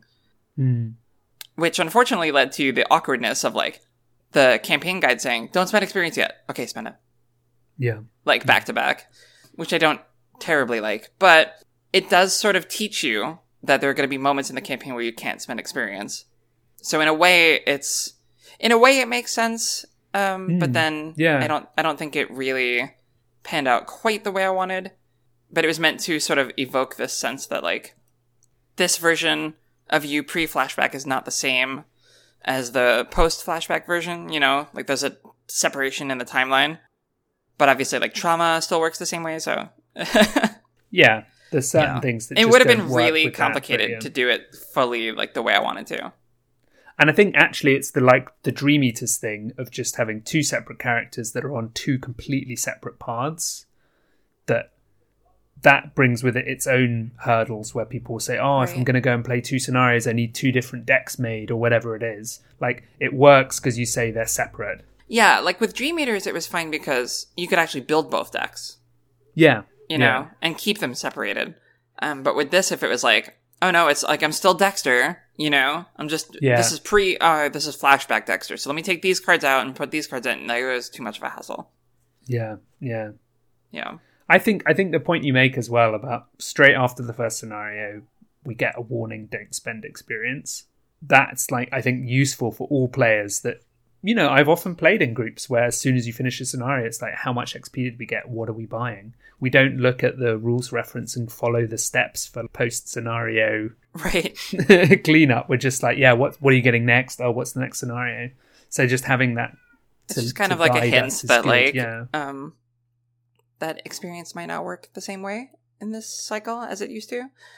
Yeah, it's just kind of like an unfortunate side effect. I would say that like anytime in Arkham there's something that's like, well, that's a little weird. I wonder why it ended up that way.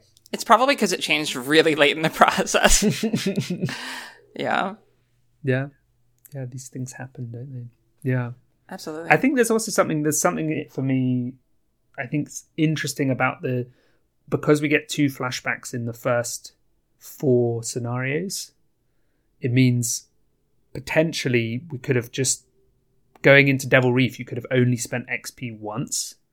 Right. Because you would have spent it after Vanishing and then not after Pit of Despair or In Too Deep, and that would feel like to have played half the campaign and only be able to spend one chunk of XP might have felt a bit harsh as well. Yeah, I think the cadence of how XP is spent in this campaign ended up good. Ended up like where I wanted. It's just like the messaging, you know? Yeah. Yeah. What a return to's for, you know? So, yeah, we move on. We come out of our flashback. We're with Alina walking along the beach and we see that Innsmouth is fully invaded and going to In Too Deep. So it's our second taste of Innsmouth as a place, sort of straight after Vanishing. But the map changes. Was this prompted by the mechanics of barriers, or was it based on our memories being foggy and how we thought Innsmouth was laid out wasn't quite the same? No, it's definitely the former. Like, Innsmouth is in Vanishing, Innsmouth is like hectic chaos, right? Yeah. So routes are more open, you're able to traverse the streets a lot more easily. In Too Deep, it's like the town is flooding, everyone's running around crazy, there's deep ones in the streets, there's barriers, it's full of chaos, and so the map reflects that with like a much more rigid way of getting through the city, but like with shortcuts that you can free up if you take the time to do that. Yeah, there's that fun. It's almost like you know the start of some computer game levels where you get like an aerial shot of the entire map before it then zooms in on where your player is. It feels a little bit like that when you start In Too Deep, where you're like, right, if we go this way, and we can break these barriers. Yeah.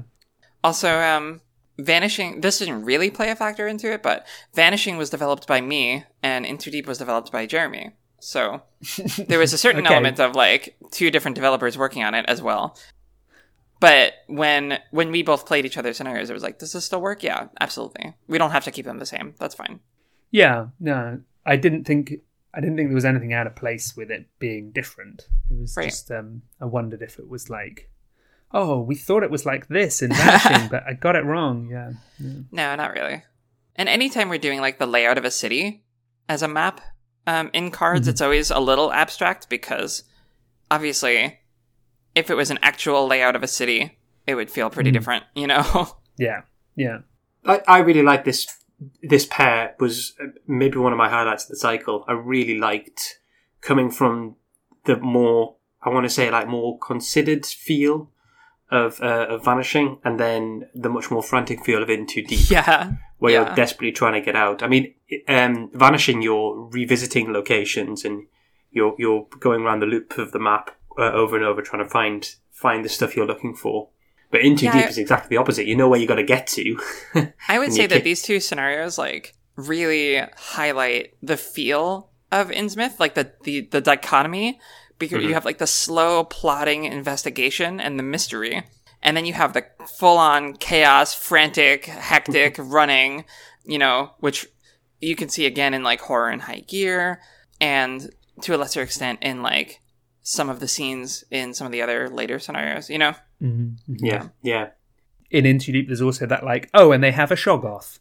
Just when you thought that it was only deep ones. Yeah. Love that guy.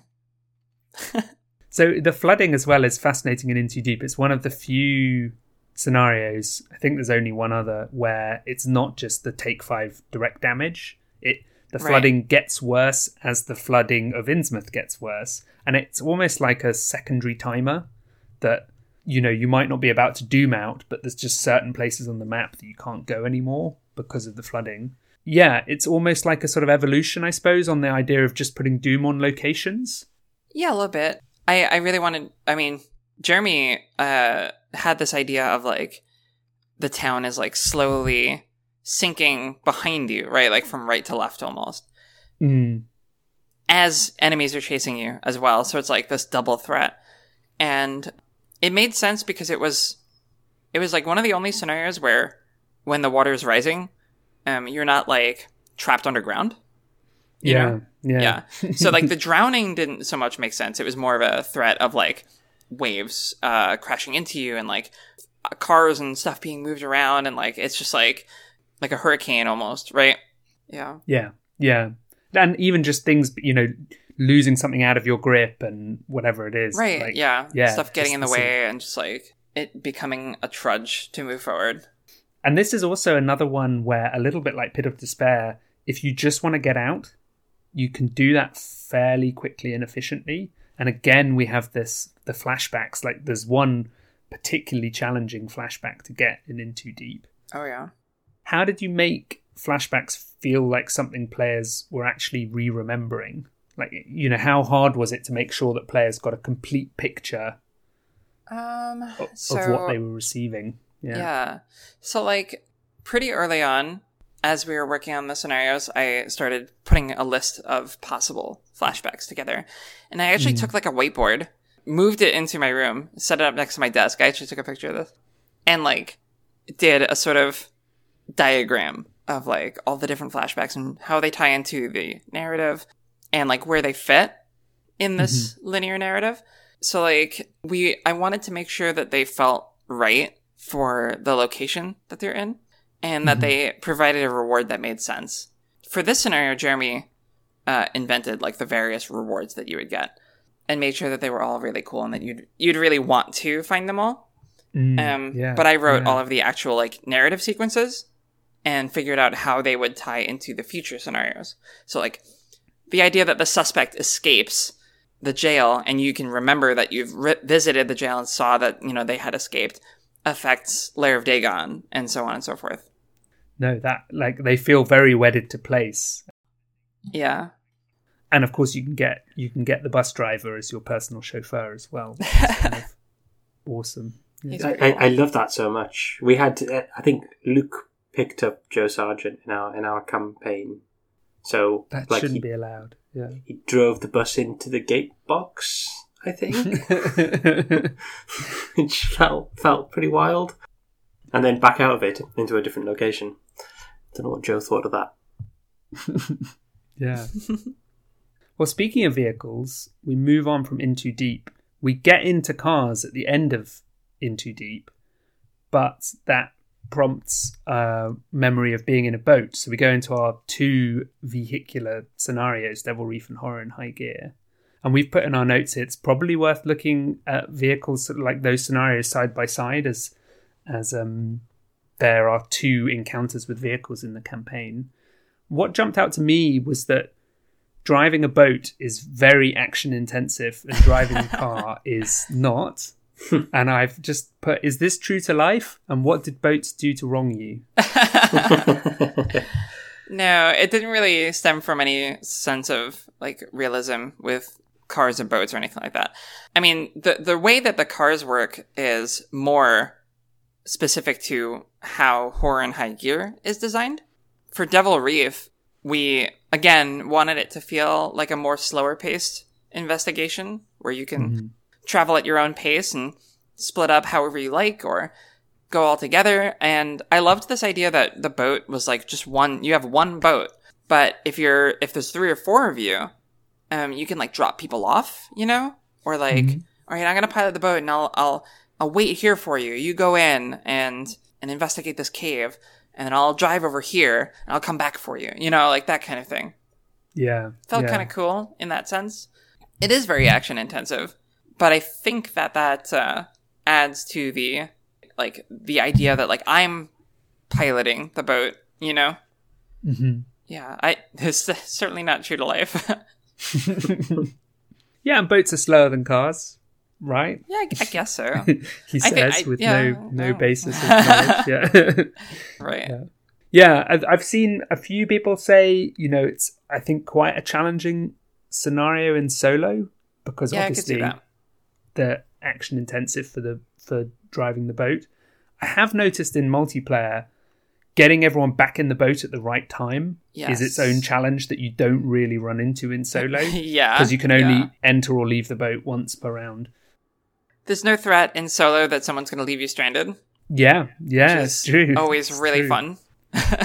And there is also, I think, as you mentioned earlier, the underwater caves completely come into their own in this scenario, where you might have someone on an island who doesn't come back to the boat and instead decides to swim in the cave and appear at another island, which I just think is kind of awesome. It's pretty cool. You know? Yeah.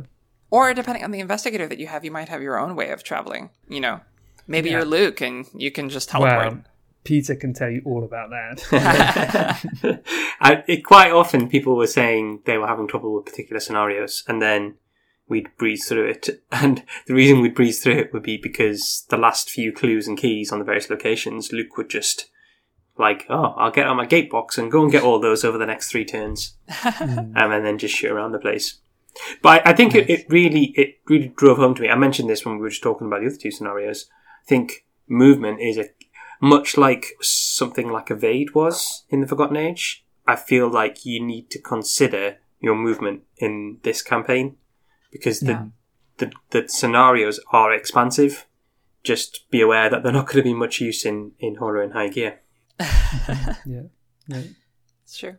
When will we have the Engage cycle? When the Engage action has its time in the sun and the Riot Whistle becomes everyone's favourite card? Yeah, it's already our favourite card. What are you talking about? Exactly. Can you tell us a little bit about the 3 relics we run into in Devil Reef as well? Because they become, I mean, they're significant story-wise, but they're also just pretty awesome for like encouraging investigators to splosh around in flooded locations. Right. Yeah. So yeah, they actually stemmed from sort of tying in, not so much tying the story in, but tying the setting of Innsmouth in with the board game. Because those same 3 relics appear in the Underdark Waves expansion as well, which was being developed at the same time. So it was like, what cool things can we tie these 2 products together? And the story for those 2, for Innsmouth Conspiracy and Underdark Waves, are very different. But those relics appear in both of them, so I thought that was a kind of a cool tie-in, so a way to like unite the 2 products. Yeah, that's really nice. Yeah, and it allowed Devil's Reef to have. I did want it to feel like there wasn't a specific end goal. There's just you're trying to get as many of these as you can, because we want a few scenarios in every cycle to have that non-binary win condition, right? And so obviously they had to be good enough to warrant you wanting to get them as well. Especially since you're not going to immediately have them. Because if it would just be, oh, they just magically appeared in my pocket. I remembered that I had that. It's like, no, they were taken away from you. So they had to be really good. Yeah, you get a little taste of them here, and it builds your anticipation for picking them up later on in the campaign as well. Right, yeah.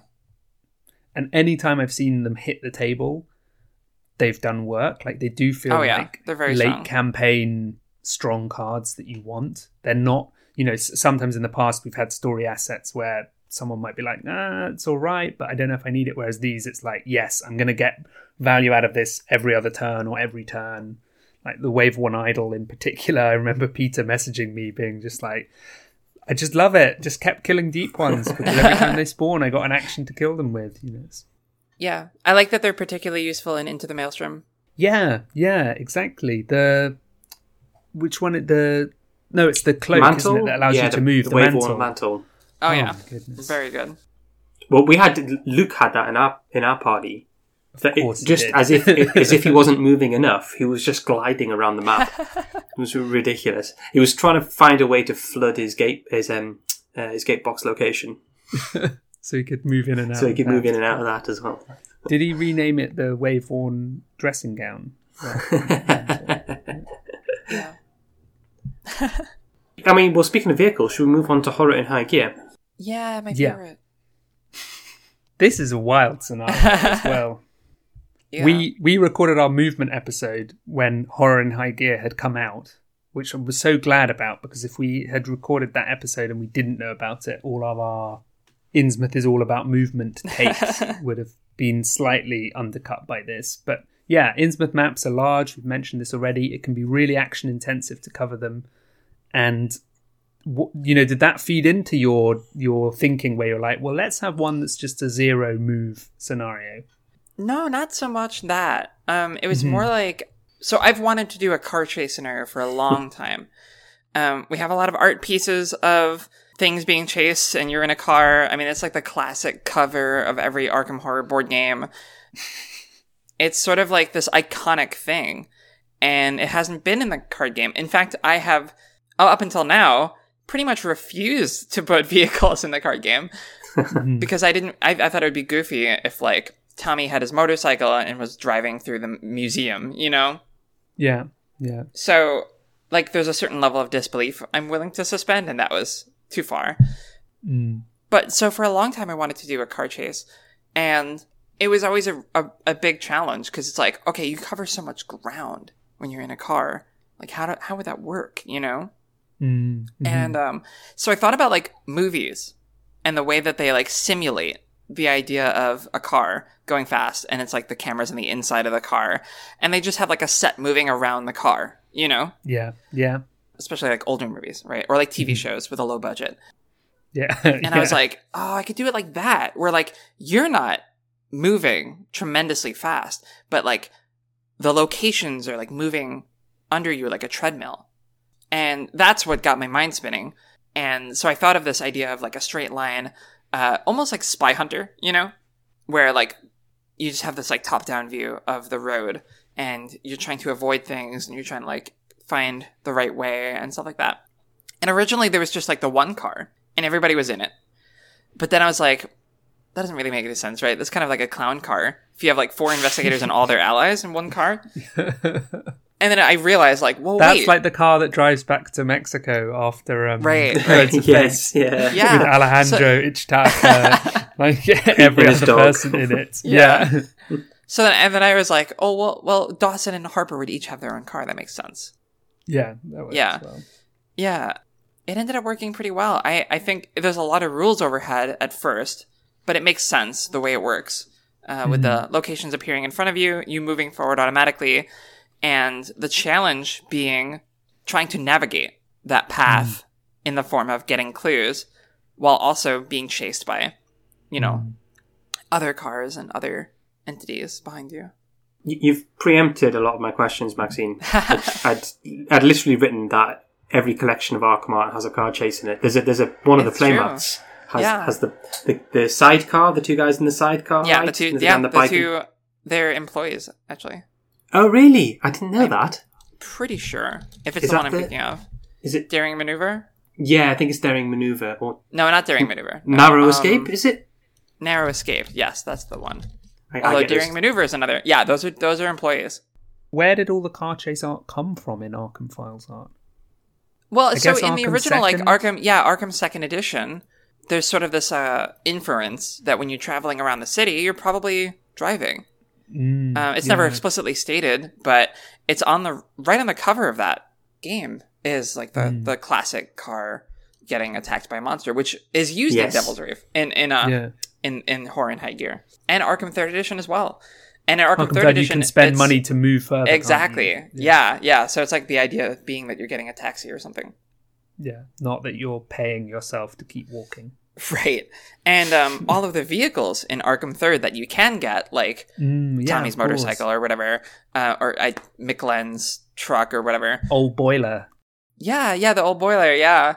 They all help you move. Or, I'm sorry, Daniela's motorcycle. Yeah. Yeah, help you move around. I think Stella has like a delivery truck, right? Oh, cool. Yeah.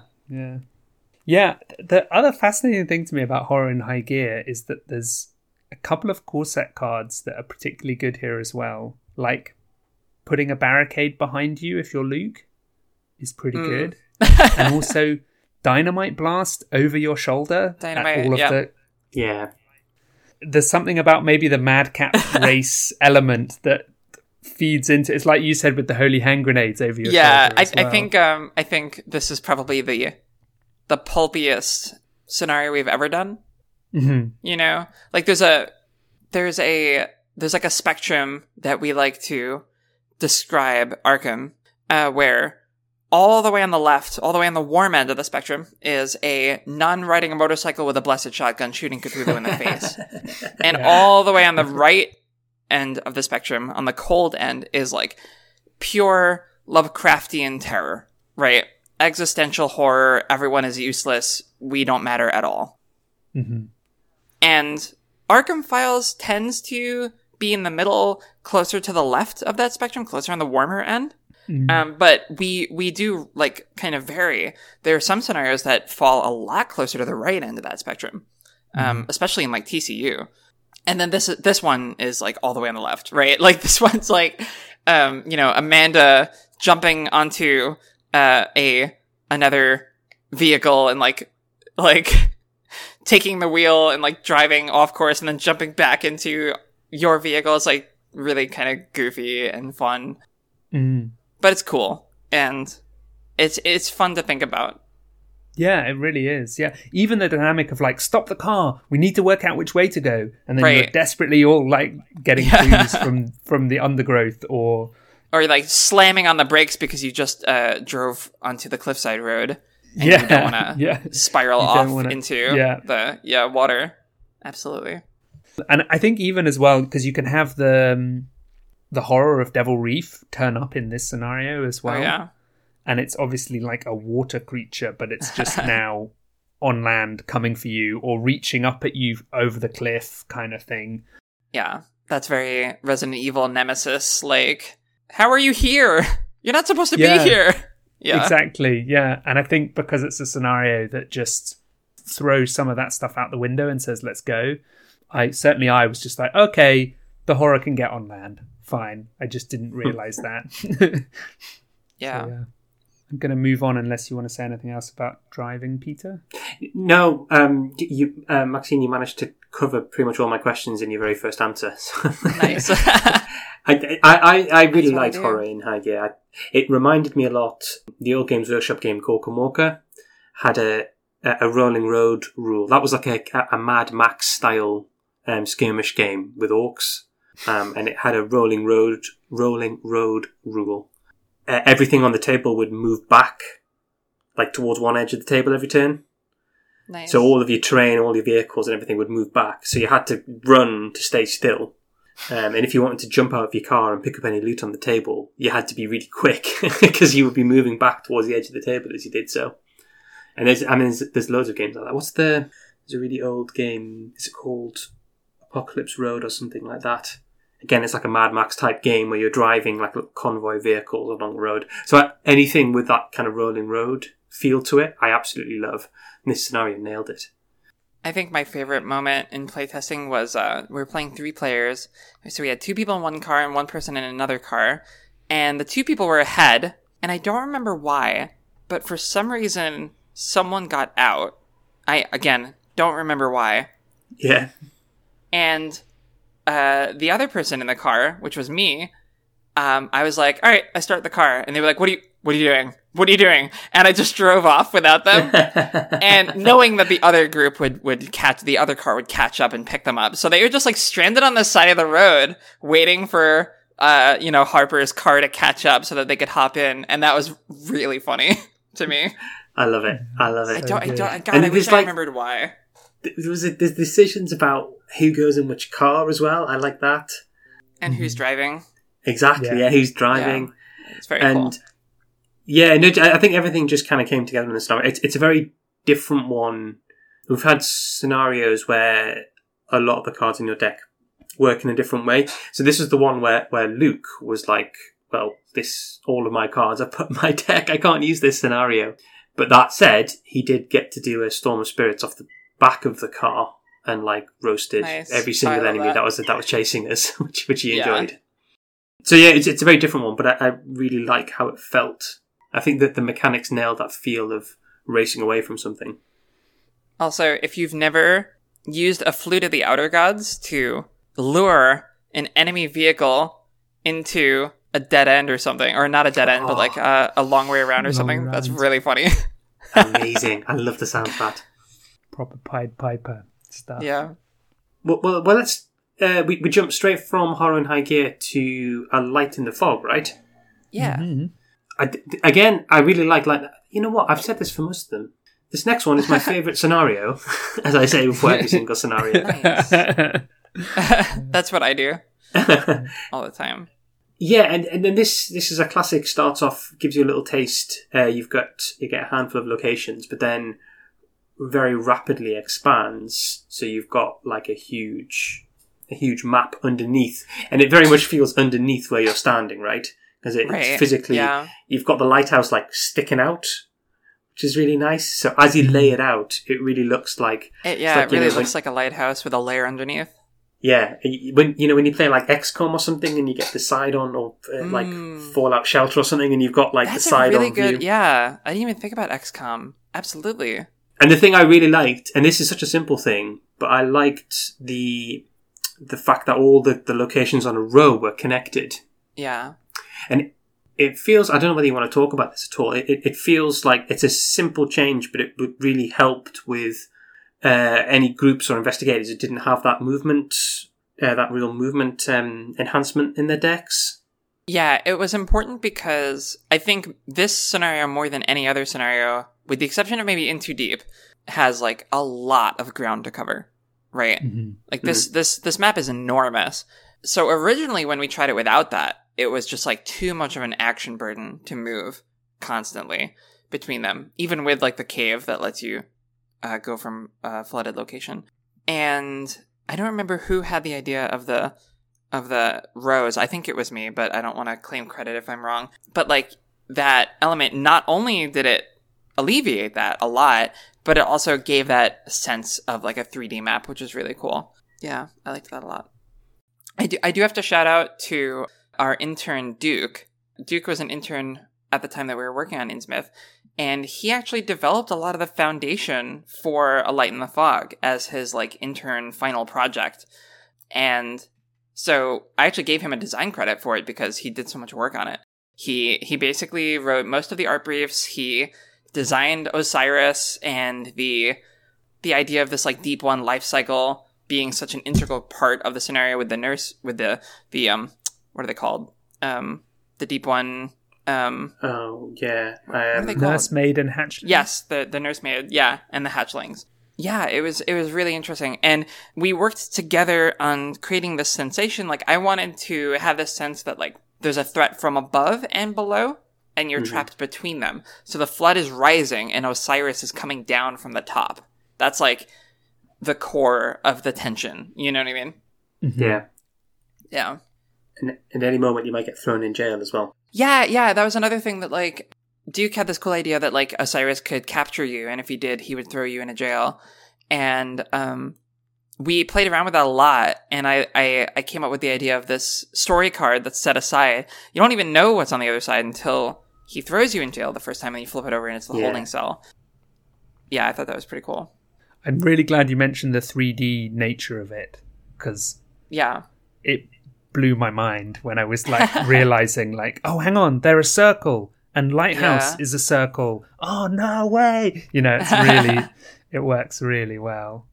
I also have to shout out that Duke is the one who came up with the title Horror in High Gear, which I freaking love. It's great. It's such a good title. Like it was kind of like it was one of those moments where he said it and it was just like it clicked, and I was like, Horror in High Gear? Are you kidding me? That's perfect. And just like immediately wrote it down and it never changed. That happens every now and then in development. Like we'll think of something and it's like, okay, well that's done. We never have to change that ever. You know what I mean? It tells you exactly what to expect from that scenario, which is pretty much really gratifying. It's as soon as we knew there was vehicles in the cycle and we saw the name Horror in High Gear, we could put two and two together and we'd be still surprised by the scenario and how the mechanics work. But you've got the trope in your head of what it's going to be like, which helps you understand how it plays. It's a great name. Well done, Duke, did you say?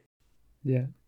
So maybe the intern is responsible then for maybe my favourite little flavour moment, which is that the original basement in Light of the Fog, before you revealed it, says something like, stairs down to what must be a small basement beneath the lighthouse. Right, yeah. I love It's that. only when you reveal it, it's like, another 12 like, locations. Oh, okay. Yeah. I just thought that was such a nice touch that... again, it mirrors what's going on for the investigator as what's going on for the player. I mean, that you've set aside a load of locations, but still just that, like, oh, well, we'll just go down to this final location and then we'll be done. Exactly how I thought in this scenario. And then, yes, we were wrong. I wish that, like, that's the kind of thing that, like, you didn't have to go through the motion of setting the cards aside, because... You do kind of know what to expect. You do know this is going to be a much bigger scenario, but like if you had no idea, that would have been a much more impactful reveal, I think. It's just kinda cool. Yeah. So hopefully, if you're running this for someone else, think about that. Yeah, just have it all off to one side, hidden away. Yeah. Right. Yeah. The other thing I noted when I was looking through this again, you mentioned Aceros, who's a pretty beefy, he's a boss-like enemy, and he comes back. Yeah. And I realised that there's the mob in scenarios 2 and 3. Right. There's the Terror of Devil Reef. 4 and 5. There's Aceros. The Amalgam. There's the Amalgam, and then there's also Dagon, and then Dagon and Hydra, in case you hadn't had enough of Dagon the first time. Was that intentional, that this should be a campaign that felt like it had a boss character in pretty much every scenario? It wasn't something that we, like... planned or wrote down early on, like, oh, how about in this campaign, like every scenario has a boss. I think it stemmed partly because it's just a good Arkham design to have a character like that, especially one that's a recurring boss or a boss that you can't immediately defeat and then just like they're not a threat for the rest of the scenario, like the Amalgam, like the Terror and Devil's Reef for most of the time. It just, like, it adds a layer of tension that they're always present, they're always a threat. But I think it also stemmed from the fact that we had multiple hands working in this cycle, This is one of the major dangers of having multiple people working, that they all want to hit the players with a boss, and the poor players. Yeah, it's almost like the encounter deck manifesting a personality or manifesting a large... entity, isn't it? It's like the step up from just a big enemy. It's either one that sticks around or that really causes the players a serious headache. So the lighthouse leads us into our final flashback, and I mean there's something super ominous about the Lair of Dagon, because by this point we've worked out that something happens in the Lair of Dagon that means we're going to end up in the Pit of Despair. There's like that amazing narrative loop. But in many ways as well, this scenario feels a bit like Innsmouth writ large. There's curse, there's keys, there's floods, there's tidal tunnels. Yeah, it's kind of piled in. Did you want an Innsmouth to the max scenario like this? Oh, and I suppose, was it intentional to include all of the Innsmouth-y elements in one scenario? Yeah, basically. I like to usually for the climax, but in this case for like the penultimate, right? I like to have a scenario that's like, this is the final exam for everything that you've been learning up until now, right? Yeah, it's a lovely way of putting it. Yeah, yeah. That's how I like it to work in video games too. When I play like certain games that have like a raid or something big at the end, it'll be like, oh, it incorporates elements from everything you've learned, everything that you know up until now is gonna come to fruition here. And for this scenario, it actually made the most sense for it to be the Lair of Dagon, because Into the Maelstrom had its own thing going on and was very kind of a weird scenario in a lot of ways, in like the way that it operates. So yeah, absolutely. You're right. Like it's got everything that Innsmouth can offer.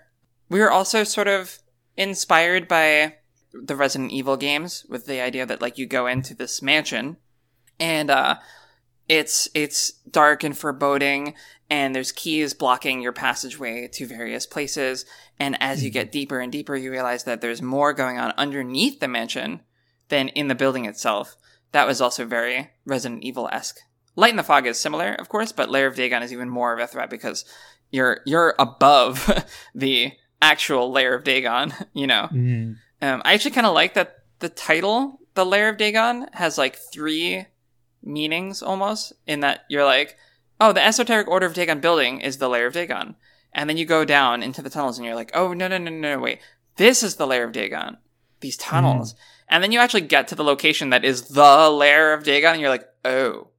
Yeah, everything we've done so far was not. Yeah. Right, yeah. Like, no, Dagon's literally right here. Oh. That's fun.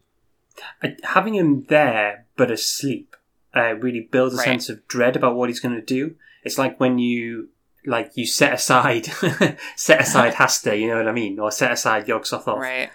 And you know this thing's going to come and mess you up later. But actually, here Dagon actually starts on the table but asleep, and you've got this feeling of like trying to sneak around him as well. Yeah.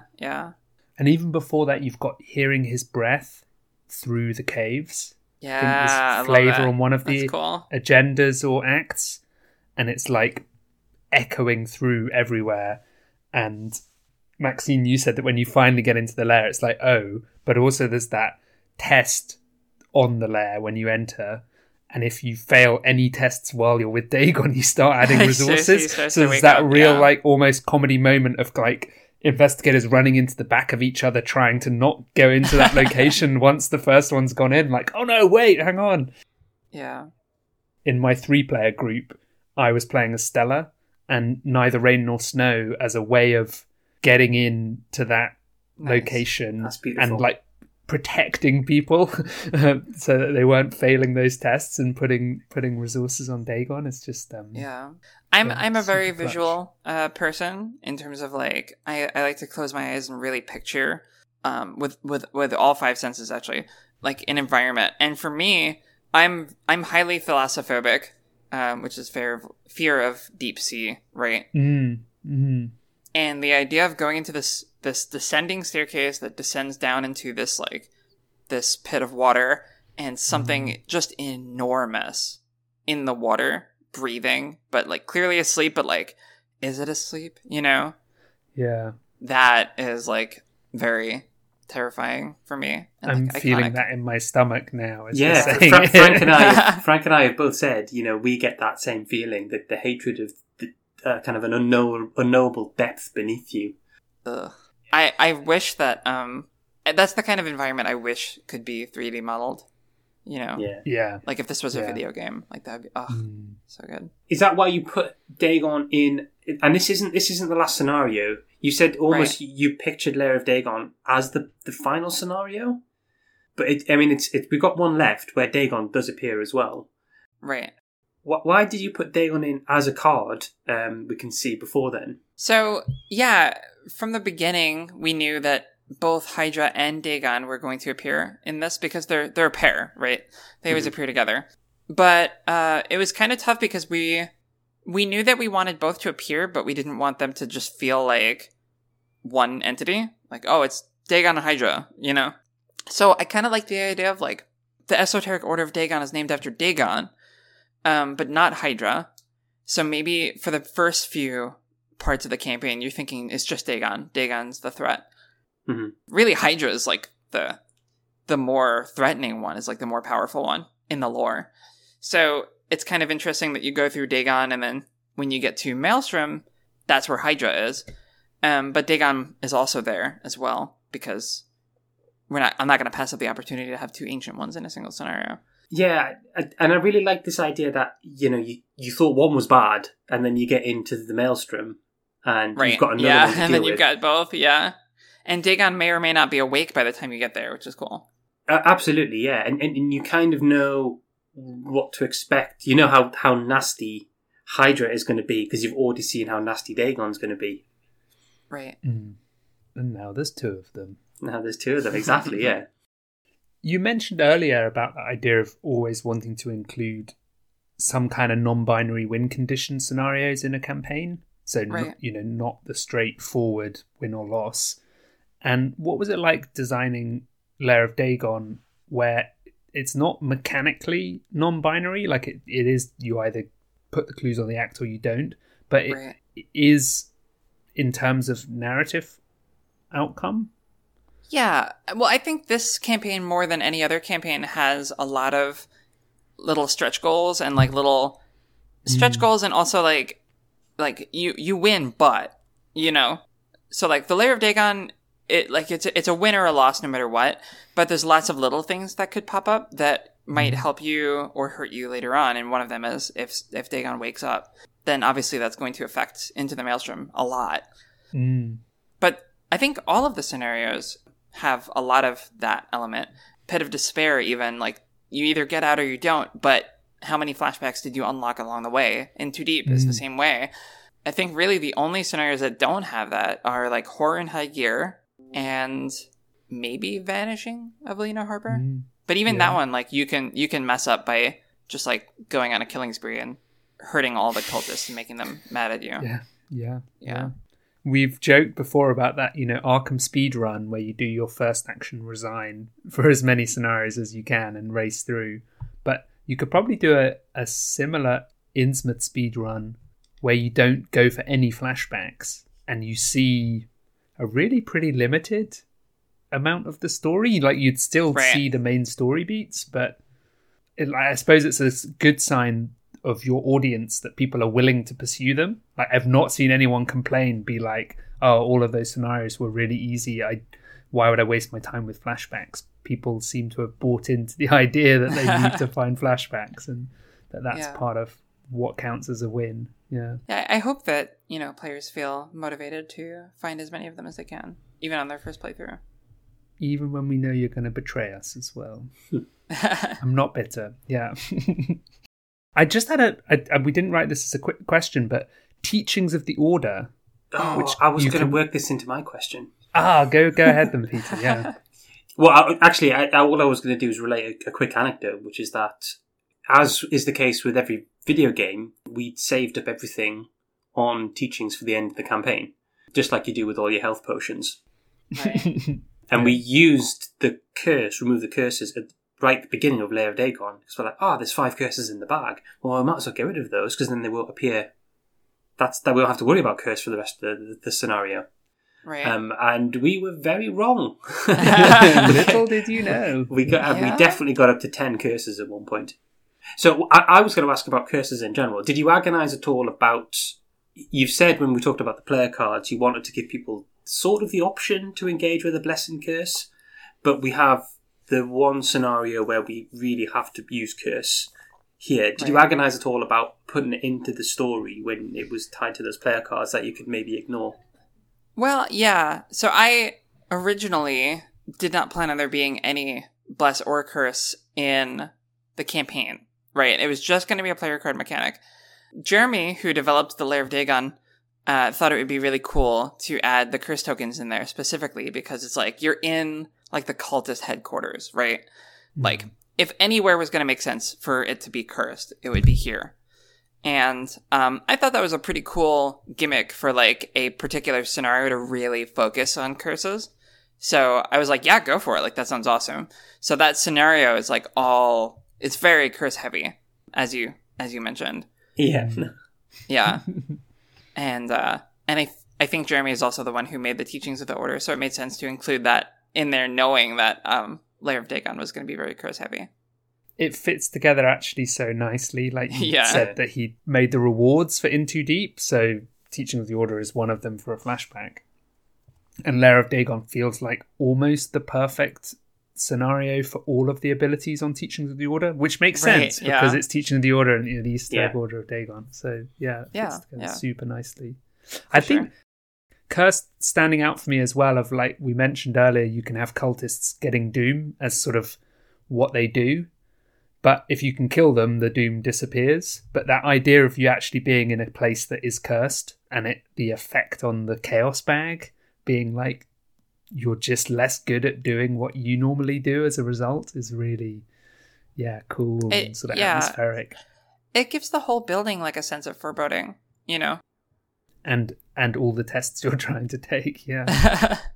And then finally, we kind of already previewed this when we mentioned Hydra, but we go into the Maelstrom for a really funky final scenario with two bosses, and that first moment of thinking, I have to unflood all of this Right.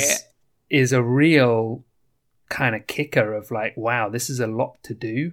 I think it's, for me, one of the things I like is having it all laid out in front of me. It's like, wow, this is a big task. As opposed to, say, cross this map, but you don't necessarily know what will happen at the end of that map. It's like, no, I can see Hydra's asleep there, Dagon is awake over there, and I need to somehow unflood Yahantli. Yeah, it's one of those objectives that feels like unaccomplishable when you first read it, and then you do Yeah. it, and you're like, oh, okay. Like, this isn't as bad as I thought. It's still like a monumental task, but it's not like... That's actually my favorite kind of Arkham objective, is the ones that, like, feel really imposing and, like, give you that emotion of feeling like, oh gosh, I'm really in for it. Yeah. But, you know, when you play it, you feel empowered at the same time. Yeah, it's like the Blob as well, isn't it? It's like, we have to do how much damage? And then, you I was going to say chipping that away. the clues in War of the Outer Gods as well. Because Yeah. I remember we played with 4-player and it just seemed like an unbelievable amount. But then you start to get the other teams helping you as well. Yeah. Yeah, I remember every so often we'd check in how many clues we needed. Because stuff gets flooded as you go through this scenario, which makes it a bit more difficult. Yeah. And you look at, you draw an encounter card and it says increase the flood level. And you think, well, that's another 3 clues I've got to get. Or it's 1 per investigator, isn't it? So it lets you judge those encounter cards on that basis. I'd like to hear that it felt like a really clear path for either like a fighting type investigator or a cluing type investigator, because the Right. damage translates directly to progress as well, right? Yeah, Is that yeah. something you've been conscious of in past the kind of finale scenarios? You need to give... Yeah. We want to make sure that every investigator could have a path to victory. Especially at the very end, you know? Punch Out Cthulhu. Yeah. Like, it's okay if, like, there's one scenario early on where, like, if you're not a fighter or if you're not good at getting clues, you might have more trouble or you might have to take a different route. But, like, for the final scenario, I think it's important that any solo investigator could theoretically accomplish it. Mm-hmm. Mm-hmm. And particularly because Dagon and Hydra are unkillable, Right, yeah. having the fighters still have value in going and tangling with them, Right. I think is really important, because the alternative is that your fighters are running away from the thing that they've bought their flamethrower or their typewriter to attack. And that sort of doesn't feel fun. And I love, by the way, the damage overflowing from broods, from Dagon and Hydra onto their broods. It actually really incentivizes you to go and fight Dagon and Hydra, because you can kill other enemies as a result.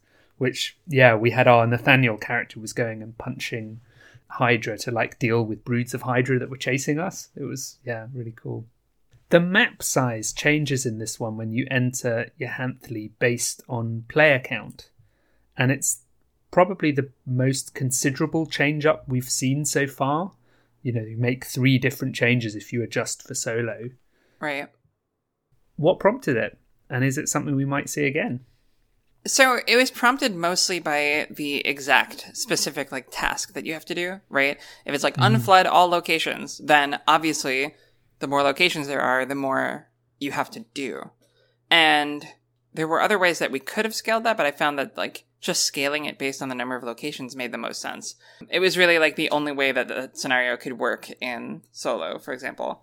And it also had like the nice side benefit that like, because the map gets smaller, it also connects more locations. Like in 1 or 2 player, you have a better capability of running circles around the enemies. In 3 or 4 player, there's actually choke points where you could get stuck and have to get forced to confront enemies, which also helps to balance like the team comp in 3 or 4 player. So yeah, it was definitely like something that made perfect sense for this particular scenario. Might we use it again in the future? Sure, we might. I don't see it being like a common scaling mechanic, but if anytime that there's a scenario where like the thing that you have to do is spread across a big map, it would make sense if for solo players, especially, the map is smaller. That's especially true because like there's no test you can do to just go faster. It's always like, move for an action, move for an action, move for an action.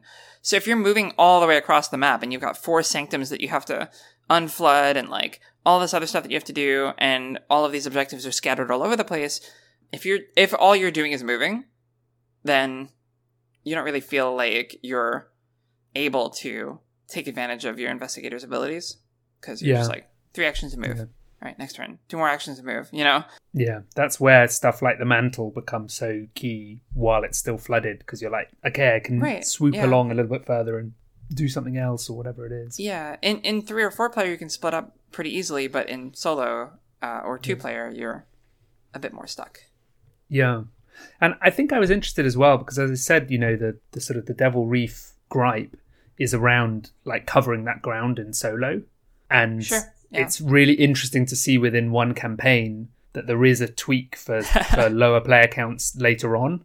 And I think hearing that justification about, well, it's not just about the size of the map, it's also about what you need to do and how much you're expected to interact with those locations, maybe is a good thing to bear in mind, I suppose. Yeah, and for Devil Reef, I think that like there's it's a bit more okay that you can't cover all the ground as easily as a solo player, because worst case scenario, you just don't recover as many relics. It's not like you lost the campaign because of it, or, you know, that it's not, it's just like maybe you only got 1 or 2 and you feel like, I wish I had brought a bigger crew so that I could get all 3 of them or something. That's not a terrible feeling to have. But for this one, it's very much like, no, it definitely has to scale in a way and that's a lot more feeling afterwards obvious. of, it's impossible in solo, it's too big, or it just takes too many actions. That's not a feeling that one likes to have at the end of a scenario. And Devil's Reef, even with Devil's Reef, I mean, the most that you have to move in Devil's Reef to get out of a place is like maybe a couple moves to get to get out of a cave, 1 to hop onto a boat, and then a move to go to another island, you know?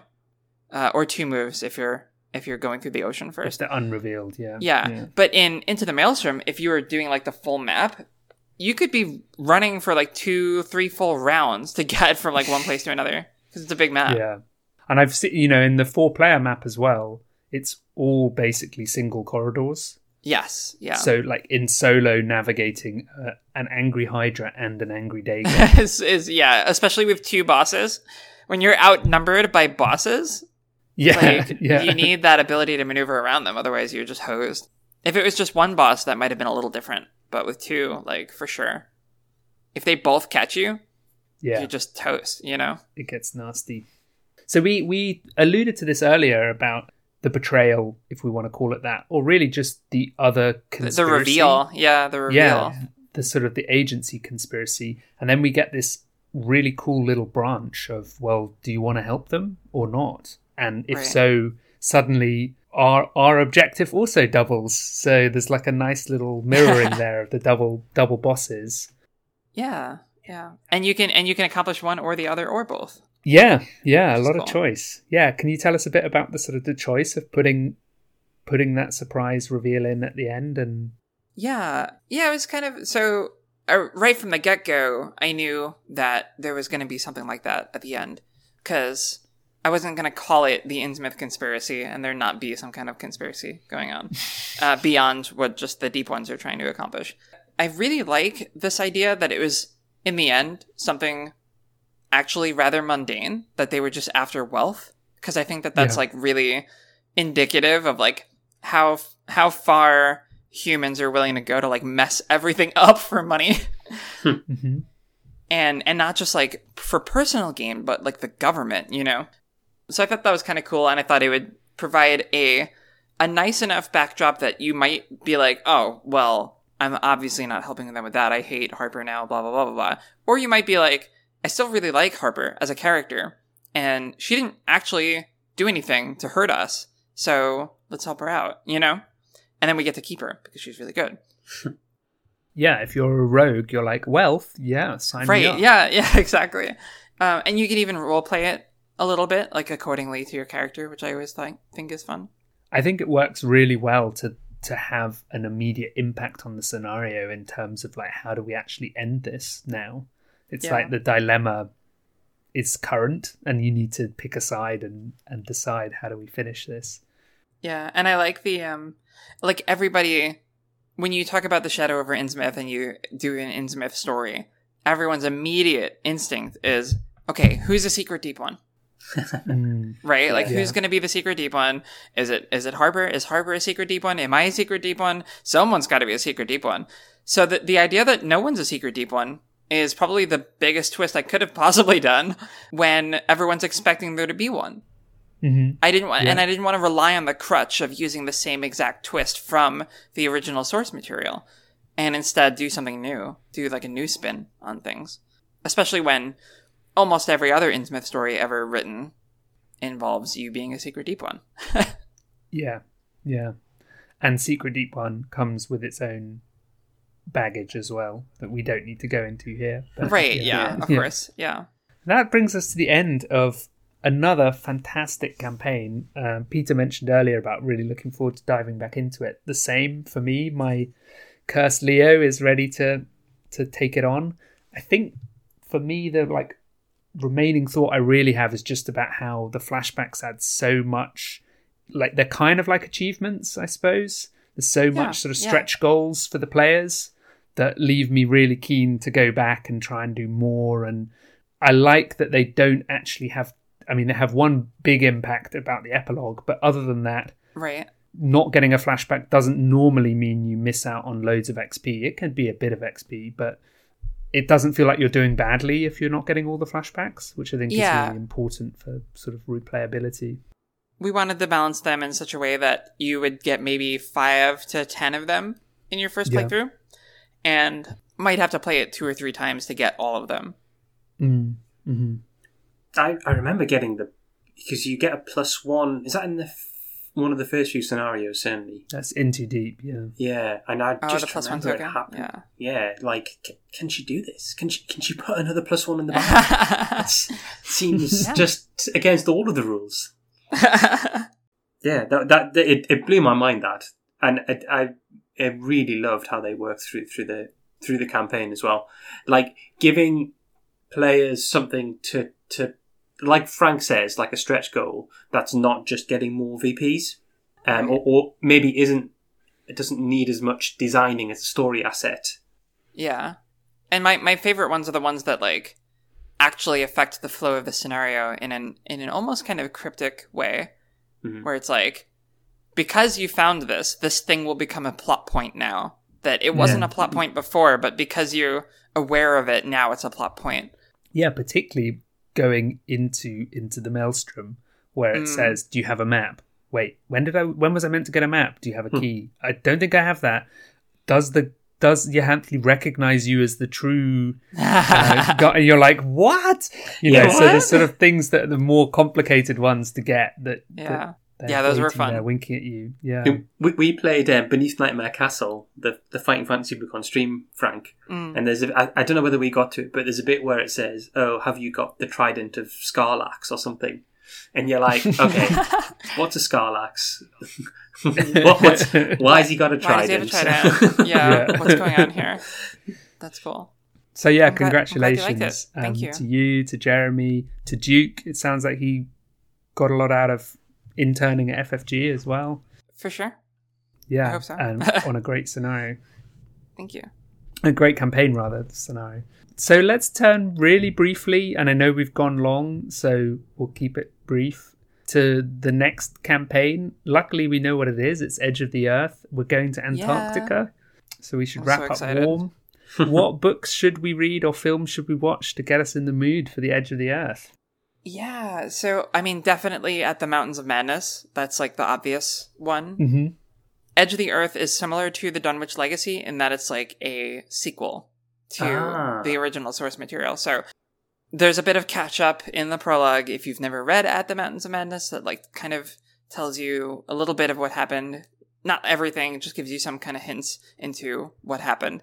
And now you are heading back to Antarctica along with the two survivors from At the Mountains of Madness.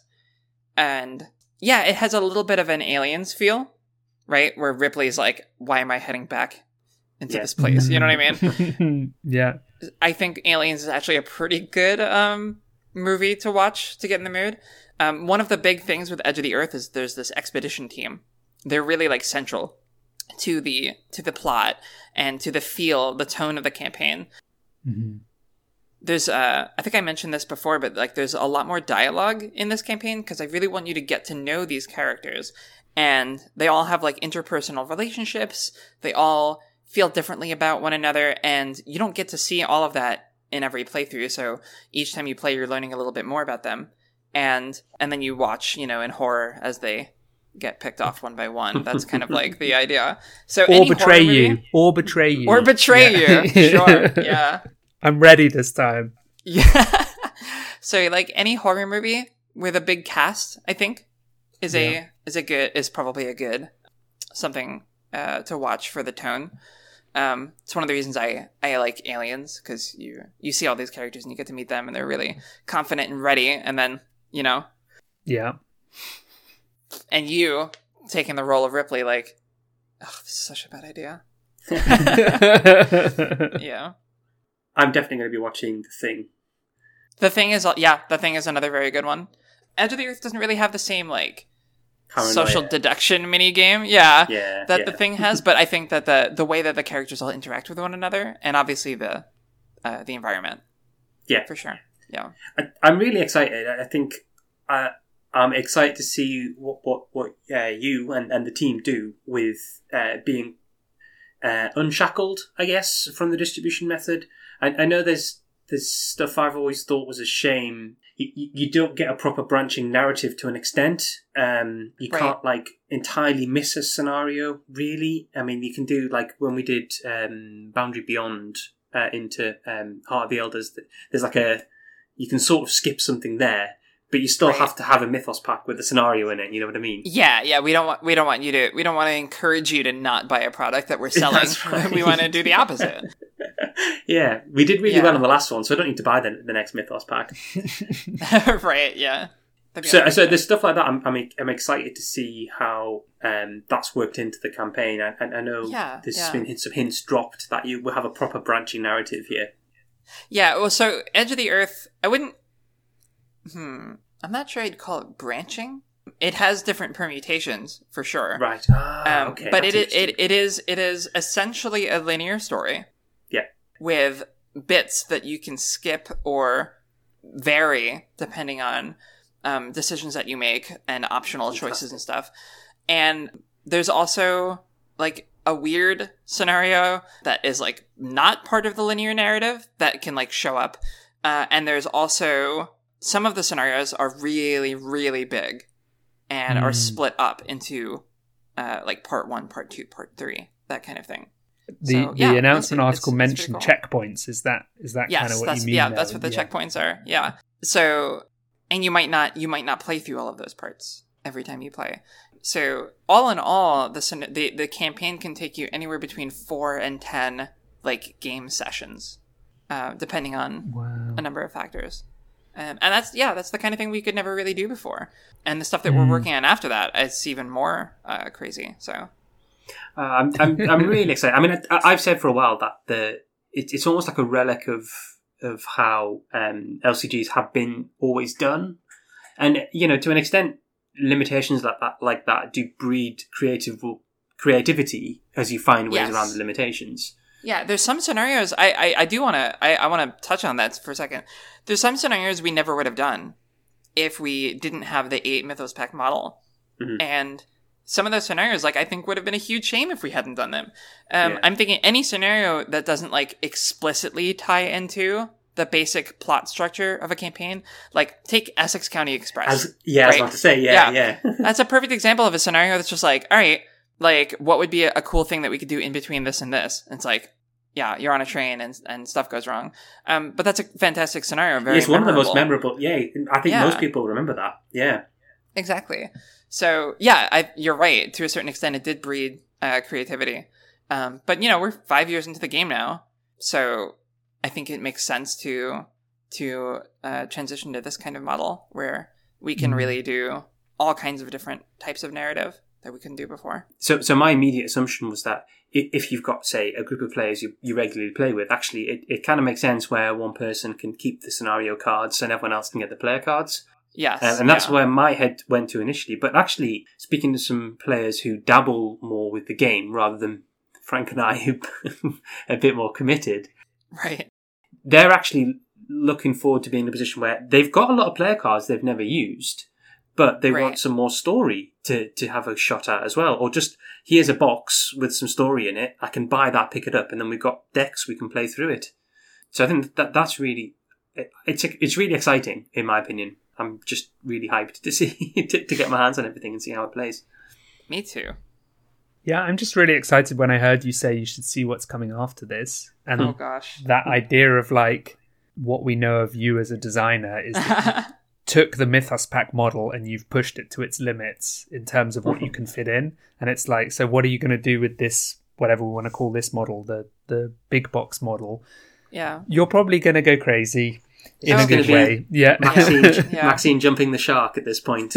Yeah. Edge of the Earth was very challenging for a number of reasons. Being the first product that we've ever done in this new model, the first product I've ever worked on from home, with pandemic going on and all of this other stuff in my life personally, it's just it was a very, very stressful time. Yeah. But what's gotten me through all of it is the knowledge that there's so much more cool stuff that I can do with this model now. Yeah. So I'm really excited.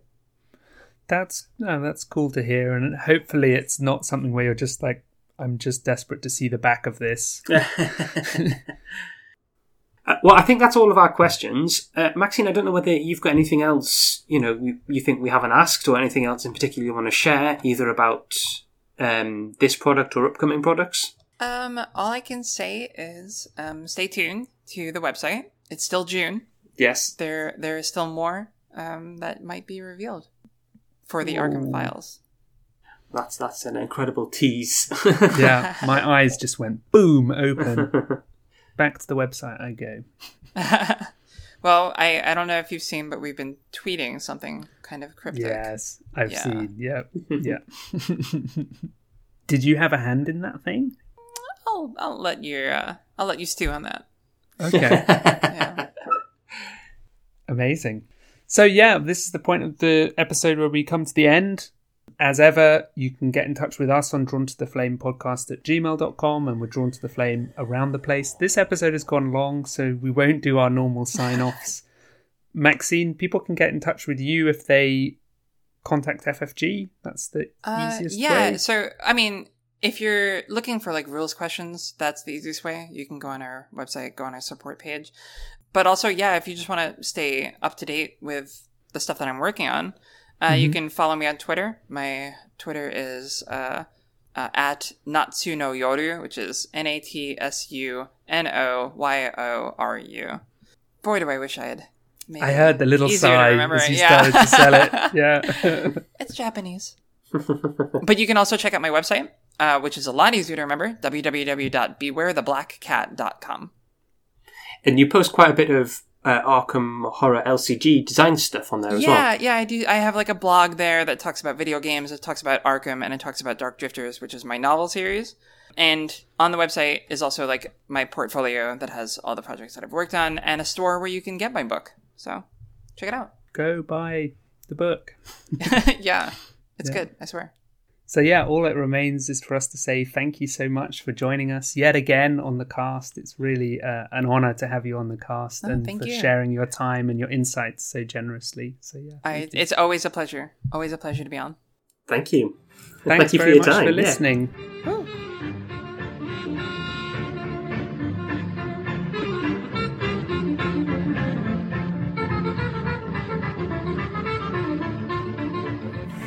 It's me, Peter. Hello, Frank. Hi, Peter. How you doing? I'm doing very well. Frank, I've just realised my audio seems to be very loud when I'm getting excited. Okay.